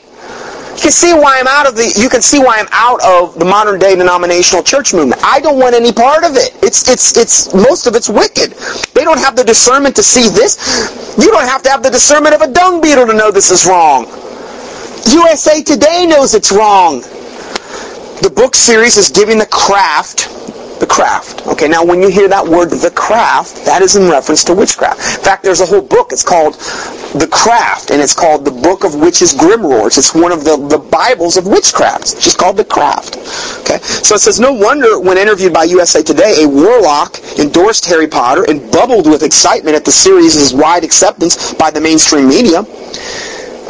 He goes on to say he's a charmer, that Harry... Now, this is this warlock that they interviewed for USA Today.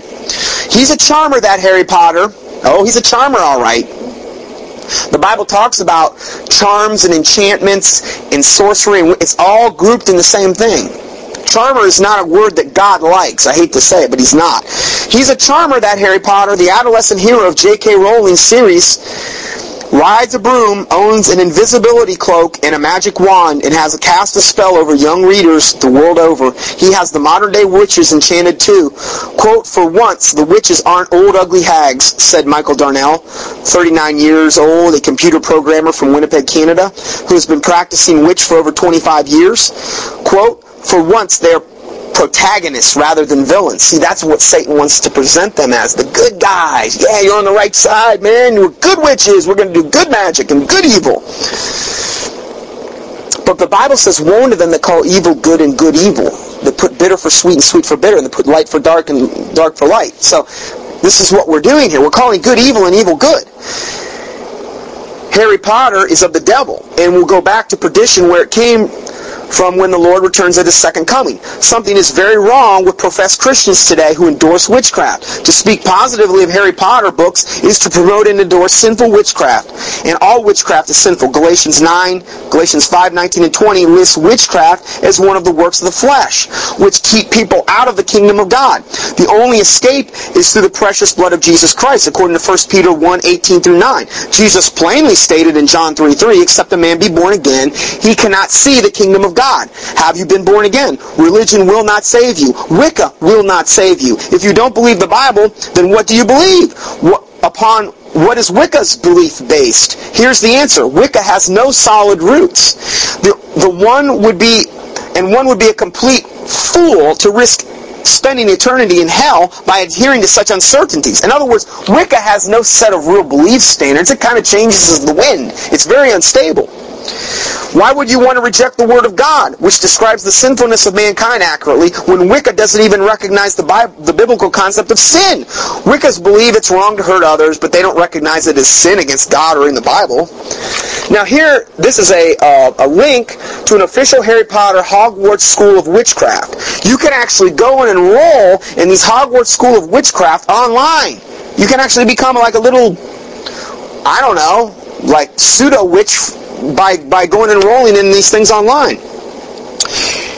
Here's another Hogwarts. Now, when you say Hogwarts, the Hogwarts School of Witchcraft is what is in the Harry Potter movies that all these kids go to. They go to the Hogwarts School of Witchcraft, where they get taught there are all these adolescent kids that get taught by witches and wizards and warlocks on different areas of witchcraft and the occult and the black arts. And they go to school like a kid would go to school in today's thing, and they have different classes to do different things. And that's how it's portrayed, okay?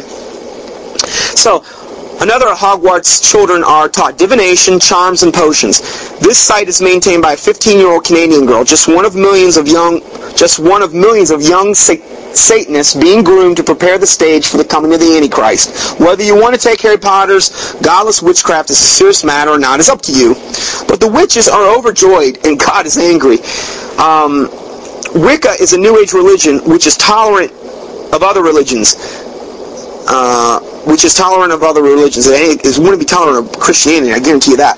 That in and of itself is a warning flag. Think about it. Can everyone be correct? Can all religions be correct? Can we all be, is everybody on equal footing here? Okay? 1 plus 1 equals 2. You see, the truth is intolerant. You cannot say 1 plus 1 equals 3. If you want to, you can say that if you want to, but it doesn't make it so. The Word of God adamantly proclaims that salvation is found only in Jesus Christ. Yet, Wicca says it doesn't matter what you believe, just as long as you don't condemn anyone else as being wrong. Everybody can't be right, guys. I'm sorry. It just can't happen. Now you can honestly tell me that it's not the devil's work? Common sense should tell a person that every religion cannot be correct. So that leaves us in a predicament. We must study the truth. We must study the different manuscripts, research each religion, and decide what we believe to be the truth. To me, it couldn't be any simpler. You see, every false religion can be traced back to a sinful human being. Charles Russell, who founded the Jehovah's Witnesses. Russell Smith, who founded the Mormons. Seventh-day Adventism is based on the writings of Ellen G. White. Ron Hubbard founded the Church of Scientology. Muhammad founded Islam, and so forth. The Catholic Church is based upon Constantine. Constantine was the Roman emperor of 1318 that came and he said, hey guys, listen, I know we've been killing all you Christians in the Colosseum and we've been doing all this and we've been burning you at the stake, but you know what? The more we kill you and the more we burn you, the more your religion grows. So you know what we're going to do? What we're going to do is you come under us. We're not going to persecute you anymore. We're going to have one big, nice, big, fat religion. We're going to call it the Catholic Church, and we're going to adopt all the pagan stuff from the pagans into the Catholic Church, but we're going to put a Christian veneer on it and make it look Christian. This is where we get so many of our holidays, like Easter, which stands for the goddess Ishtar, and Christmas, which is actually the birth date of Tammuz, who's the sun god. He's not the son of God, but the sun god. We could go down that rabbit trail if we want to, but that's a whole other lesson. So, all these things are based on man's teachings. The Catholic Church is no different. The Catholic Church is based upon Constantine, the Council of Trent, the popes, the fabricated traditions of the Vatican over the years. However, Christianity, true Bible-believing Christianity, which doesn't even have a denominational label, can be traced back to Jesus Christ, God incarnate who gave His life that we may live, shedding His blood to pay for our sins. It all boils down to this. You're either going to trust God or you're going to trust man.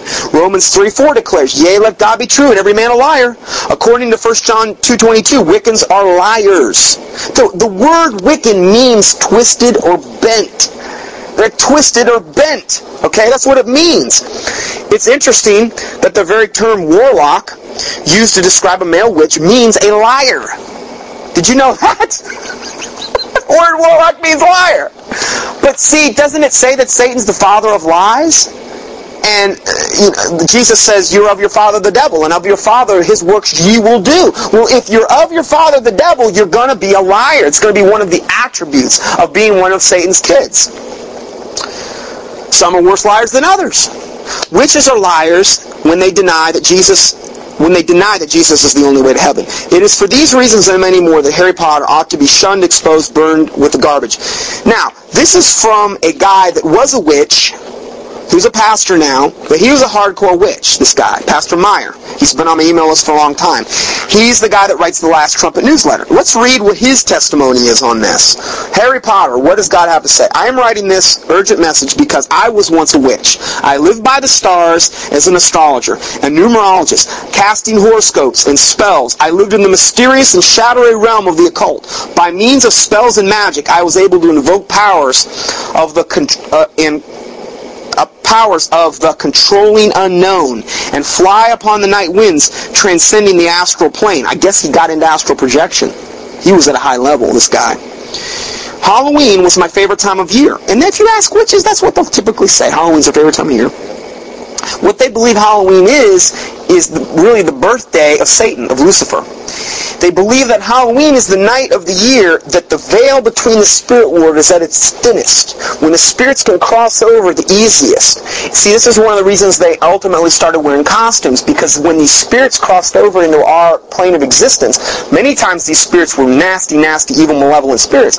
So what they did is they thought by wearing costumes they could actually kind of scare the spirits back. Hey, don't mess with me, I got this costume. And I've went into all of the traditions of Halloween before, and that would take a whole other 2-hour lesson to get into that. But anyway, that just a little thought there. Halloween is my favorite time of year. I was intrigued and absorbed in the realm of Wiccan witchcraft. All of this was happening in a decade of the 1960s when witchcraft was just starting to come out of the broom closet. No pun intended. It was during that decade of the 1960s. Now remember I talked about 1960s was when a lot of this started happening. In the year 1966 that a woman, J.K. Rowling, was born. Now this is the woman that wrote all the Harry Potter books. This is a woman who has captivated the world in the year of 2000 with 4 books which are known as the Harry Potter series. These books are orientational and instructional manuals of witchcraft woven into a format of entertainment. That's what this witch is saying. These 4 books by J.K. Rowling teach witchcraft. I know this because I was once very much part of that world. Witchcraft was very different in the 1960s. There were a lot fewer witches. The craft was far more secretive. At the end of that spiritually troubled decade, I was miraculously saved by the power of Jesus Christ and His saving blood, and I was also delivered from every evil spirit that had lived in me, and I was set free. See, if you're a witch, you invite these spirits to come and live inside you. You interview people that were former witches, and they will flat out tell you, I invited spirit, and they would, I remember Bill Schneiderlin one time, he's a guy that was a former witch, he's born again now, saved, and he would say he would literally be at his satanic altar begging spirits to come and possess him. He would beg them, because why? Why would you want a spirit to come possess you? Because the more spirits you got, the more power you have. Maybe you didn't have the power or the spiritual whatever to do this particular thing in witchcraft. Well, you try to invoke or invite the spirit to come live inside you. And now all of a sudden you have that power that you lacked before. What does that make you want to do? Get more spirits so you can get more power. Never ends. It's like the carrot that's dangled out in front of you. It just never ends. So we go on and it says, I was miraculously saved by the power of Jesus Christ. I was also delivered from every evil spirit that lived in me, and I was set free. However, as I began to attend fundamental Christian churches, I realized that even more there was witchcraft that left their mark in the fundamental Christian churches. Pagan holidays and Sabbats, which pagan holiday, a Sabbat would be like a religious holiday for a pagan. Okay.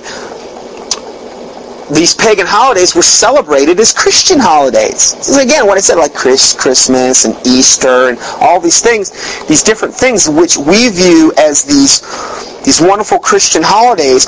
All this started back when the Catholic Church amalgamated all this into the modern day, quote, Christian system back in 1318 at the Council of Trent through Constantine. That's when it all started. As time went on, I watched the so-called Christian churches compromising and unifying. Well, the Bible says that there's going to be a one-world religion. All the religions are going to come under one heading. Wonder how all that's going to happen. We got all these religions now on the earth, and they all kind of seem like they're coming together. They're kind of like, they're putting away their differences now, and they're saying, what common ground can we have? what common ground can a Catholic have with the Protestant? And what common ground can a Catholic have with the Muslim? And, this and that. It's got to happen because the Bible says it was going to happen. And it is happening. It's right before our eyes. So it says, he watched these churches compromising and unifying. He also watched with amazement as the teachings from the Eastern religions and the New Age doctrine began to captivate congregations. It was a satanic setup, and I saw it coming. Illuminist conspirators were bringing forth a one-world religion with a cleverly concealed element of occultism interwoven into its teachings.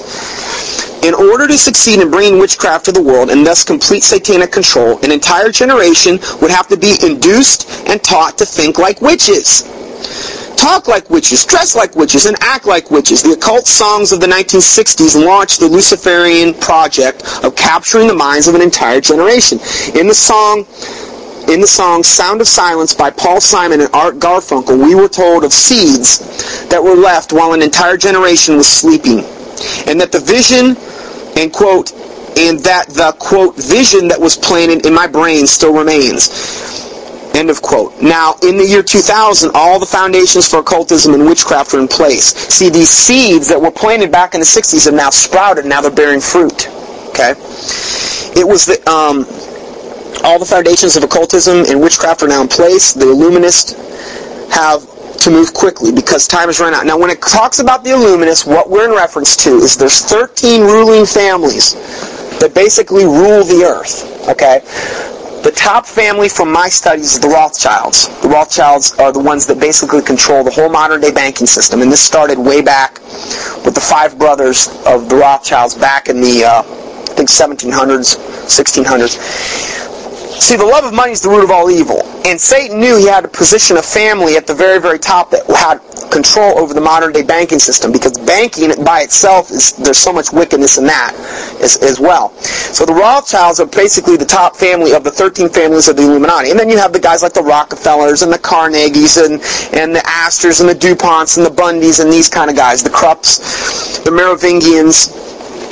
So when it talks about the Illuminati, that's what we're in reference to here.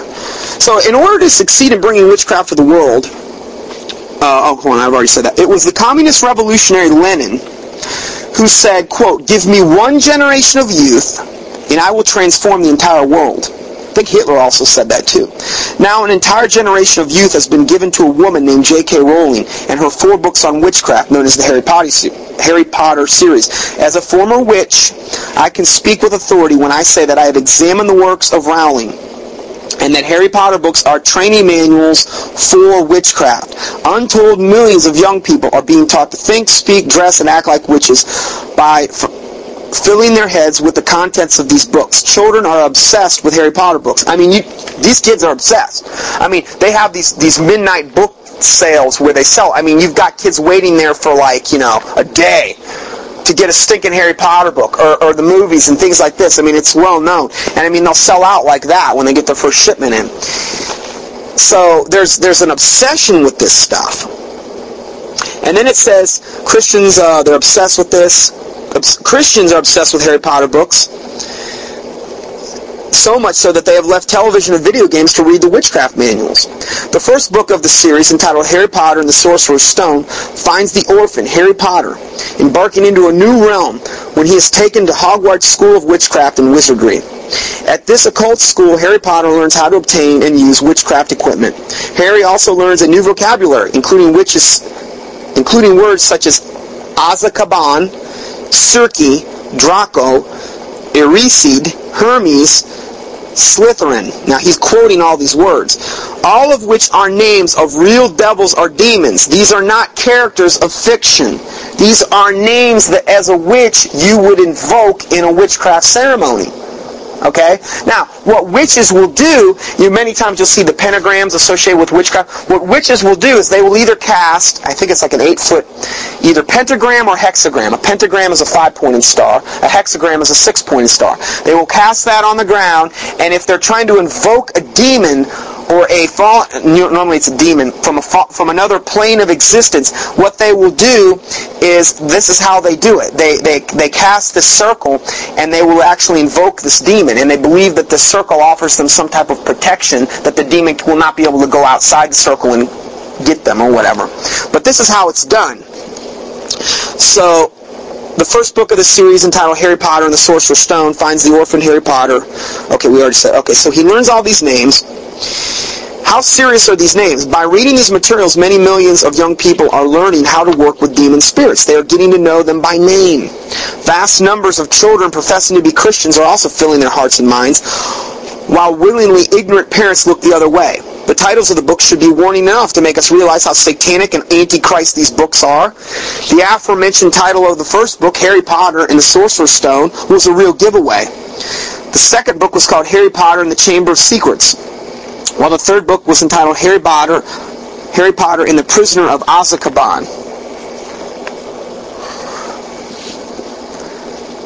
Sadly enough, this blatant witchcraft has been endorsed by well-known and respected Christian leaders such as Dr. James Dobson and Chuck Colson, who have been proven themselves to be modern-day Judas Iscariots. Nothing could be more obvious than that of Harry Potter's books are pure witchcraft and of the devil. The Christian leaders, however, defend them by saying that's good magic always wins over the bad, over the evil magic.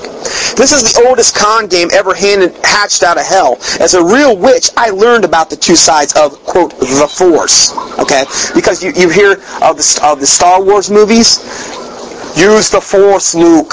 You know, Darth Vader says to Luke Skywalker, use the Force. And see, the Force is something that many times when you hear that word, may the Force be with you, like you hear in Star Wars, when witches say goodbye, that's what a lot of times they'll say to one another. They'll either say, may the Force be with you, which is a witchcraft saying, or they'll say, blessed be. If you're ever driving down the road and you see a bumper sticker and it says, blessed be, okay, now I don't mean be like a bee buzzing bee, just B-E, blessed be, you know that's a witch in the car.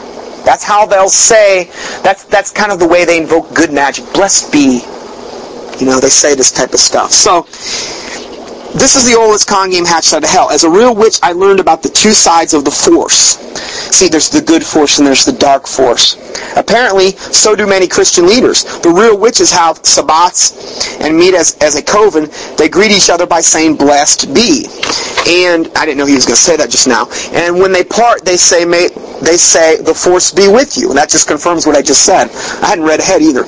Both sides of this force are Satan. It is not a good side of the Force that overcomes the bad side, but rather it's the blood of Jesus Christ that destroys both supposed sides of this satanic force. High-level witches believe that there are 7 satanic princes, and that the 7th, which is assigned to Christians, has no name. Did you know that? There's 7 the 7 highest deities underneath Satan himself. There's 7 of them. And the one that is assigned to destroying the Christian has no name. It's the most powerful of all the devils, of all the fallen angels, this one. It has no name. In COVID meetings, he is called the Nameless One. In the Harry Potter books, there's a character called Voldemort. The pronunciation guide says of this being, he is the one who must not be named. Oh, so could the Voldemort guy in the Harry Potter thing be the name of the highest fallen angel underneath Satan that is assigned to basically destroying the Christians? His name's Voldemort. On July 8th at midnight, bookstores everywhere were stormed by millions of children to obtain the latest and 4th book on the series known as Harry Potter and the Goblet of Fire. These books were taken into homes everywhere, with real evil spirit following each copy to curse those homes. That's another thing. You get one of these books, you bring it into your home, you're bringing a curse into your home. There is a devil associated and attached with that book. Why do you think the kids are so obsessed and they won't put these things down? Why do you think when parents even pick them up, they can't put them down? There's a spiritual dynamic that's taking place here that people are not seeing, because Christians don't want to think about the spiritual things. Oh no, that's just all. But the Bible says we battle not against flesh and blood, but against princes, principalities, rulers of wickedness in high places. This is where our true battle is. Yet we think, oh no, there's no such thing. Yet the Bible says that's where our true battle is. These, on July 8th, which was also the 18th day, from the witches' Sabbat of Midsummer, July 8th was also the 13th day from the signing of the United Religious Charter in San Francisco. Now we have learned that the public school system is planning to use the Harry Potter magic books in the classroom, making the public school centers of witchcraft training. Well, now this article is a little bit old, but this has already been done. Hey, Scholastic USA is the one that makes the books. They're the ones that they use these textbooks in schools now. What does God have to say about such books as the Harry Potter series? In the Bible, in the book of Acts, we read the following in chapter 19, verses 18 through 20. Quote, "And many that believed came and confessed and showed their deeds, many of them also which used curious arts brought their books together and burned them before all men." These are people that got saved, came out of the witchcraft, and they brought all their books together and they burned them before all men. And they counted the price of them and found it be 50,000 pieces of silver. That's a lot of witchcraft books. Okay? So mightily grew the word of the Lord and prevailed. Well, as a result of them burning all these witchcraft manuals, because see, the reason you want to burn these things is because these devils that are attached to these cursed objects do not like fire. It's well known they do not like fire. And you basically what you're doing is it's almost like you're breaking a curse. Okay? When you burn these things, this is why I recommend whenever you can burn these things, because it's gonna be a lot better as far as the effect.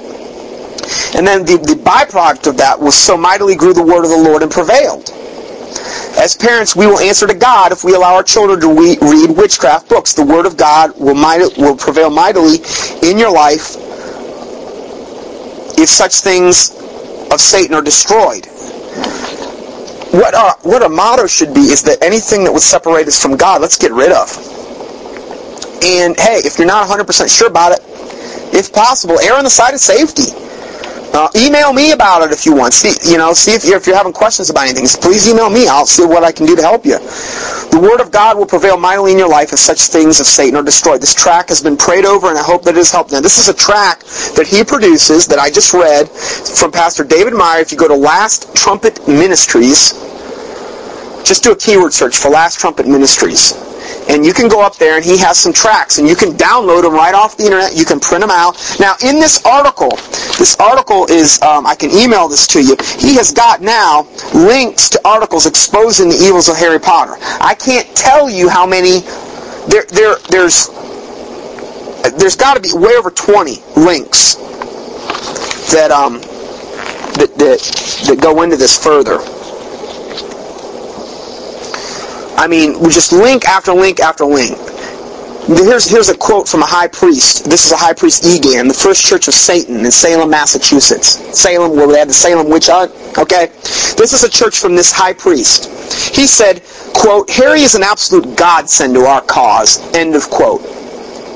But yet James Dobson's right arm in arm, Chuck Colson's right arm in arm with this high priest, First Church of Satan. "Oh, but hold on, brother, you're bad, because you're causing division among the brethren." This is what I got accused of this week by a Pentecostal.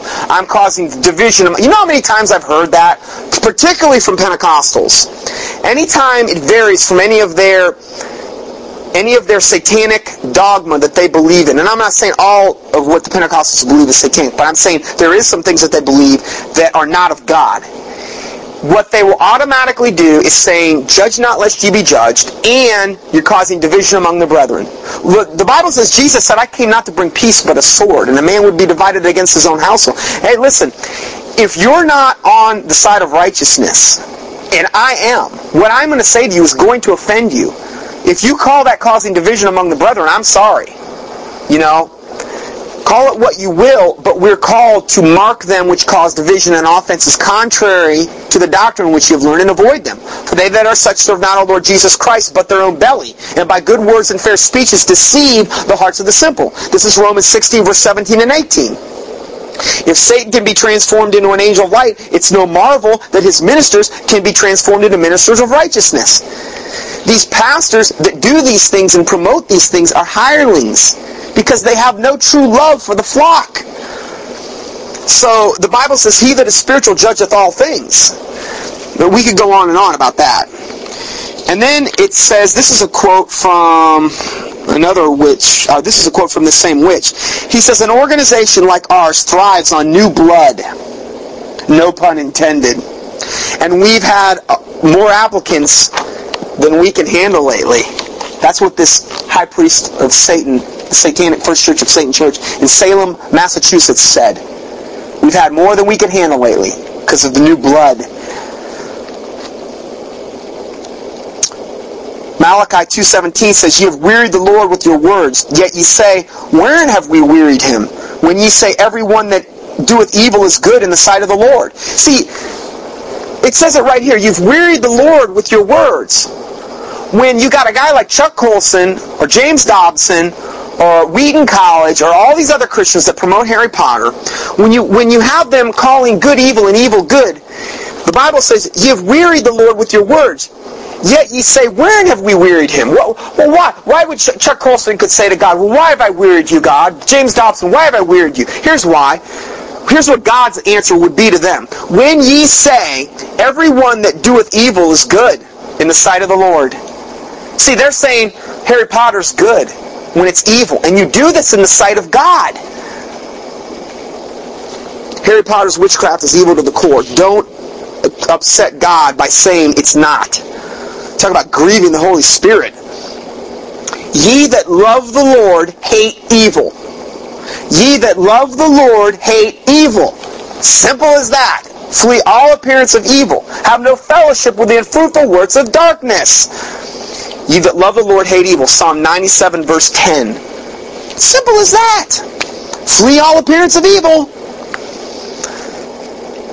When was the last time you heard a children's book wanted by every child? Like it or not, over the last year, Harry Potter series has stolen our children's hearts and continues to do so. She has sold over 3 million books in this series. 3 million. No. Sorry. It wasn't 3 million. I was off by a couple zeros. It's 300 million. 300 million. I didn't do that on purpose. It just kind of came out that way. But I think it was better for effect. You know, I kind of want to have a little bit of that Hollywood theme in my messages too. 300 million books in this series. Now, I don't even know what it is now. Probably 400 million. 300 million books in this series, and is the first author to break the $1 billion threshold. The first author to ever break the $1 billion threshold of any book ever sold? What does that tell you? That tells you that our children are more obsessed with witchcraft than just about any other thing right now on the planet. Harry Potter's first hit the top of the adult hardcover bestseller list in England in less than a year. Currently, the first 3 books in the series still occupy the 4 top slots of the New York Best Times sellers list. Within the new books, now again, this is a little bit dated, but again, at one time this was the case. I don't know what it is now. With the new books spending 42 weeks on the New York bestseller list, the top 3 selling books this week are all written by author J.K. Rowling. Unbelievable. The top 3 best-selling books this week are all written by J.K. Rowling on the New York Times bestseller list. Amazon.com reported the new book to be the largest pre-order that they had ever sold. They had a pre-order of 313,000 copies before it was even released.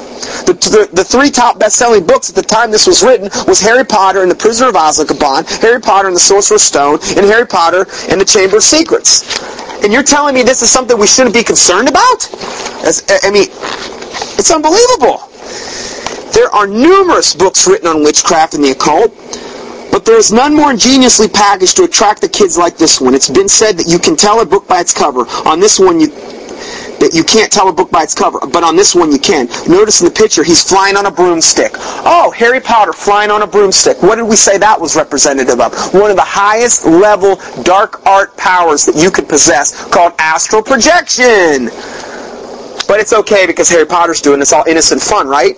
Harry Potter graced the cover of Time magazine in September. He's on the cover of Time magazine. One of the main implements of the New World Order is a conditioning tool. Harry Potter's on the cover. Nice. He was on the Time magazine cover in September of this year, giving him a boost to his already celebrity status. It has now become the thing to read, fiction books on sorcery. An interview with author J.K. Rowling presented by Stories from the website asked, "Any clues about your next book?" This is to J.K. Rowling. She says, quote, "I don't want to give anything away, but I can tell you that the books are going to get darker. Harry's going to have quite a bit to deal with as he gets older. Sorry if they get too scary. The most recent book is the darkest of the series, and as promised, they will progress to be darker as they continue. Why? Because Satan's got that carrot out. He's going to take you further and further. What do you think? They're going to get more pixie sticks and buttercups and lily pads? I don't think so. They're going to get worse and worse and worse. Harry Potter first achieved success in England, and next in the United States. Rowling had first struggled to have the book printed. She asked for a grant from the Scottish Arts Council. They gave her $11,000 to finish the book she was writing. Harry Potter and the Sorcerer's Stone was first published in England as Harry Potter and the Philosopher's Stone. The USA version name was changed from Harry Potter and the Philosopher's Stone to Harry Potter and the Sorcerer's Stone. Well, that would be more witchcraft, politically correct, evidently. I mean, the Philosopher's Stone doesn't sound near as neat as the Sorcerer's Stone. They certainly were unafraid of any controversy, knowing that it would help sell the book. It has been sold to publishers in 8 countries and has netted $100,000 in advance from Scholastic Books for the American edition. Judy Corman, spokeswoman for the U.S. publisher Scholastic Division of Scholastic Inc., which we talked about earlier, reports that 5 million hardback copies of the books have been sold in the United States and millions more in paperback. 7+ million altogether, which add up to a whole lot of kids reading. It will be published shortly in Brazil, Holland, it goes on to list all these, in 35 languages and all. They're trying to indoctrinate the whole world in witchcraft. The books continue to win major awards in England. Now, and again, I should stop here and say, this is stuff we should be praying about, really. There should be whole churches, but they're not. There should be whole churches that are organized to pray against just Harry Potter alone. Or praying and fasting is even better. There should be whole... But see, the church is so self-centered and so delusional. They don't even concern themselves with these things. They don't even devote any time. I mean, I can only do so much as one person. We're all called to different parts of the body of Christ. I can't do it all. And one particular Christian can't. But could you imagine what the world would be like if Christians really got together and started delegating authority like the body of Christ should? And I don't mean one ruling over another. I mean everyone in his own place in the body of Christ. If you're a prayer warrior or whatever you are, if you're going to fast and pray, you could do these types of things and pray against this stuff. Oh, what are we supposed to do? Pray for it? That it prosper? So, this book has continued to win major awards in England, all these accolades. This is just more. Some have compared it to Alice in Wonderland, Peter Pan, and other famous children's adventurous books. Oh, these blow away any of that, as far as net sales. However, the comparison is weak and not relative considering the content and the underlying message of Power Through the Occult is available and is good. See, that's the underlying message. Power through the occult, through the dark arts, is available and it's good. You can use it because you're a good witch. The books are well written and has a certain attraction to capture those of young ages to be infatuated with it. This is why so many have said it's good because it's promoting reading to children who are normally not interested. Oh yeah, that's one little Johnny's finally reading. He's never read before. I forgot to even touch on that subject. Yeah, that's good. Let's get him good and demon-possessed, but at least, he'll burn in hell forever, but at least he'll be a great reader.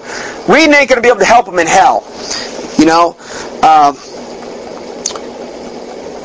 However, it is the content of the story that needs to be questioned for the very same reason, as it is targeting the very young. Rowling's new Harry Potter novel is the 5th in her Potter series, and it's to be about 900 pages. Wow, 900 pages! Associated Press has reported June 21st, Harry Potter and the Order of the Phoenix has the first printing of 6.8 million copies. Compared to J.K. Rowling's previous Potter novel, Harry Potter and the Goblet of Fire, came out in July of 2000, the first printing was 3.8 million. It sold out within 48 hours. 3.8 million books sold out in 48 hours. And now has over 16 million copies in print. And every one of these has their own big fat devil attached with them. Every one of them. Talk about bringing the accursed thing into your house.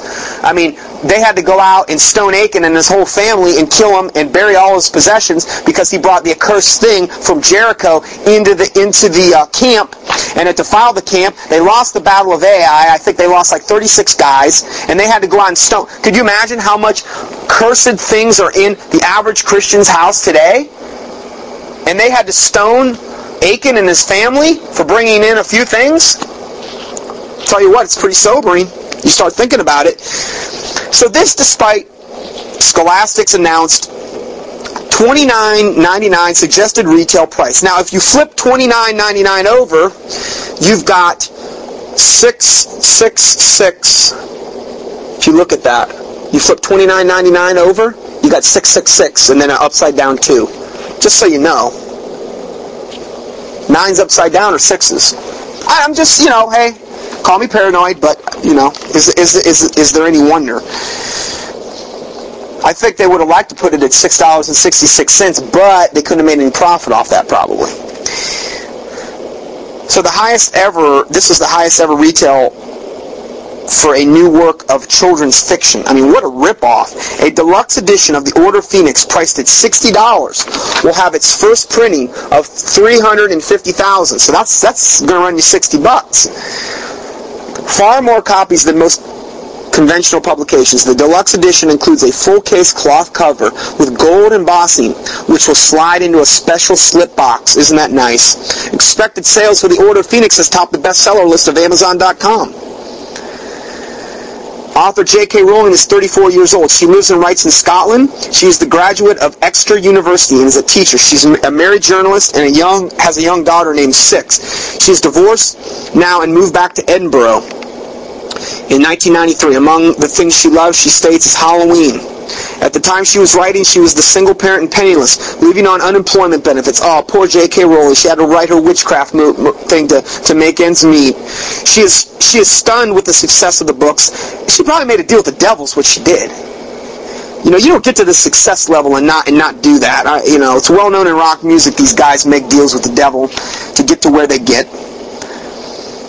Rowling says the story came in an unusual way for the Harry Potter books. She was taking a long train journey from Manchester to London, England in 1990 when she was stuck on a delayed train, and the idea for Harry just fell into her head.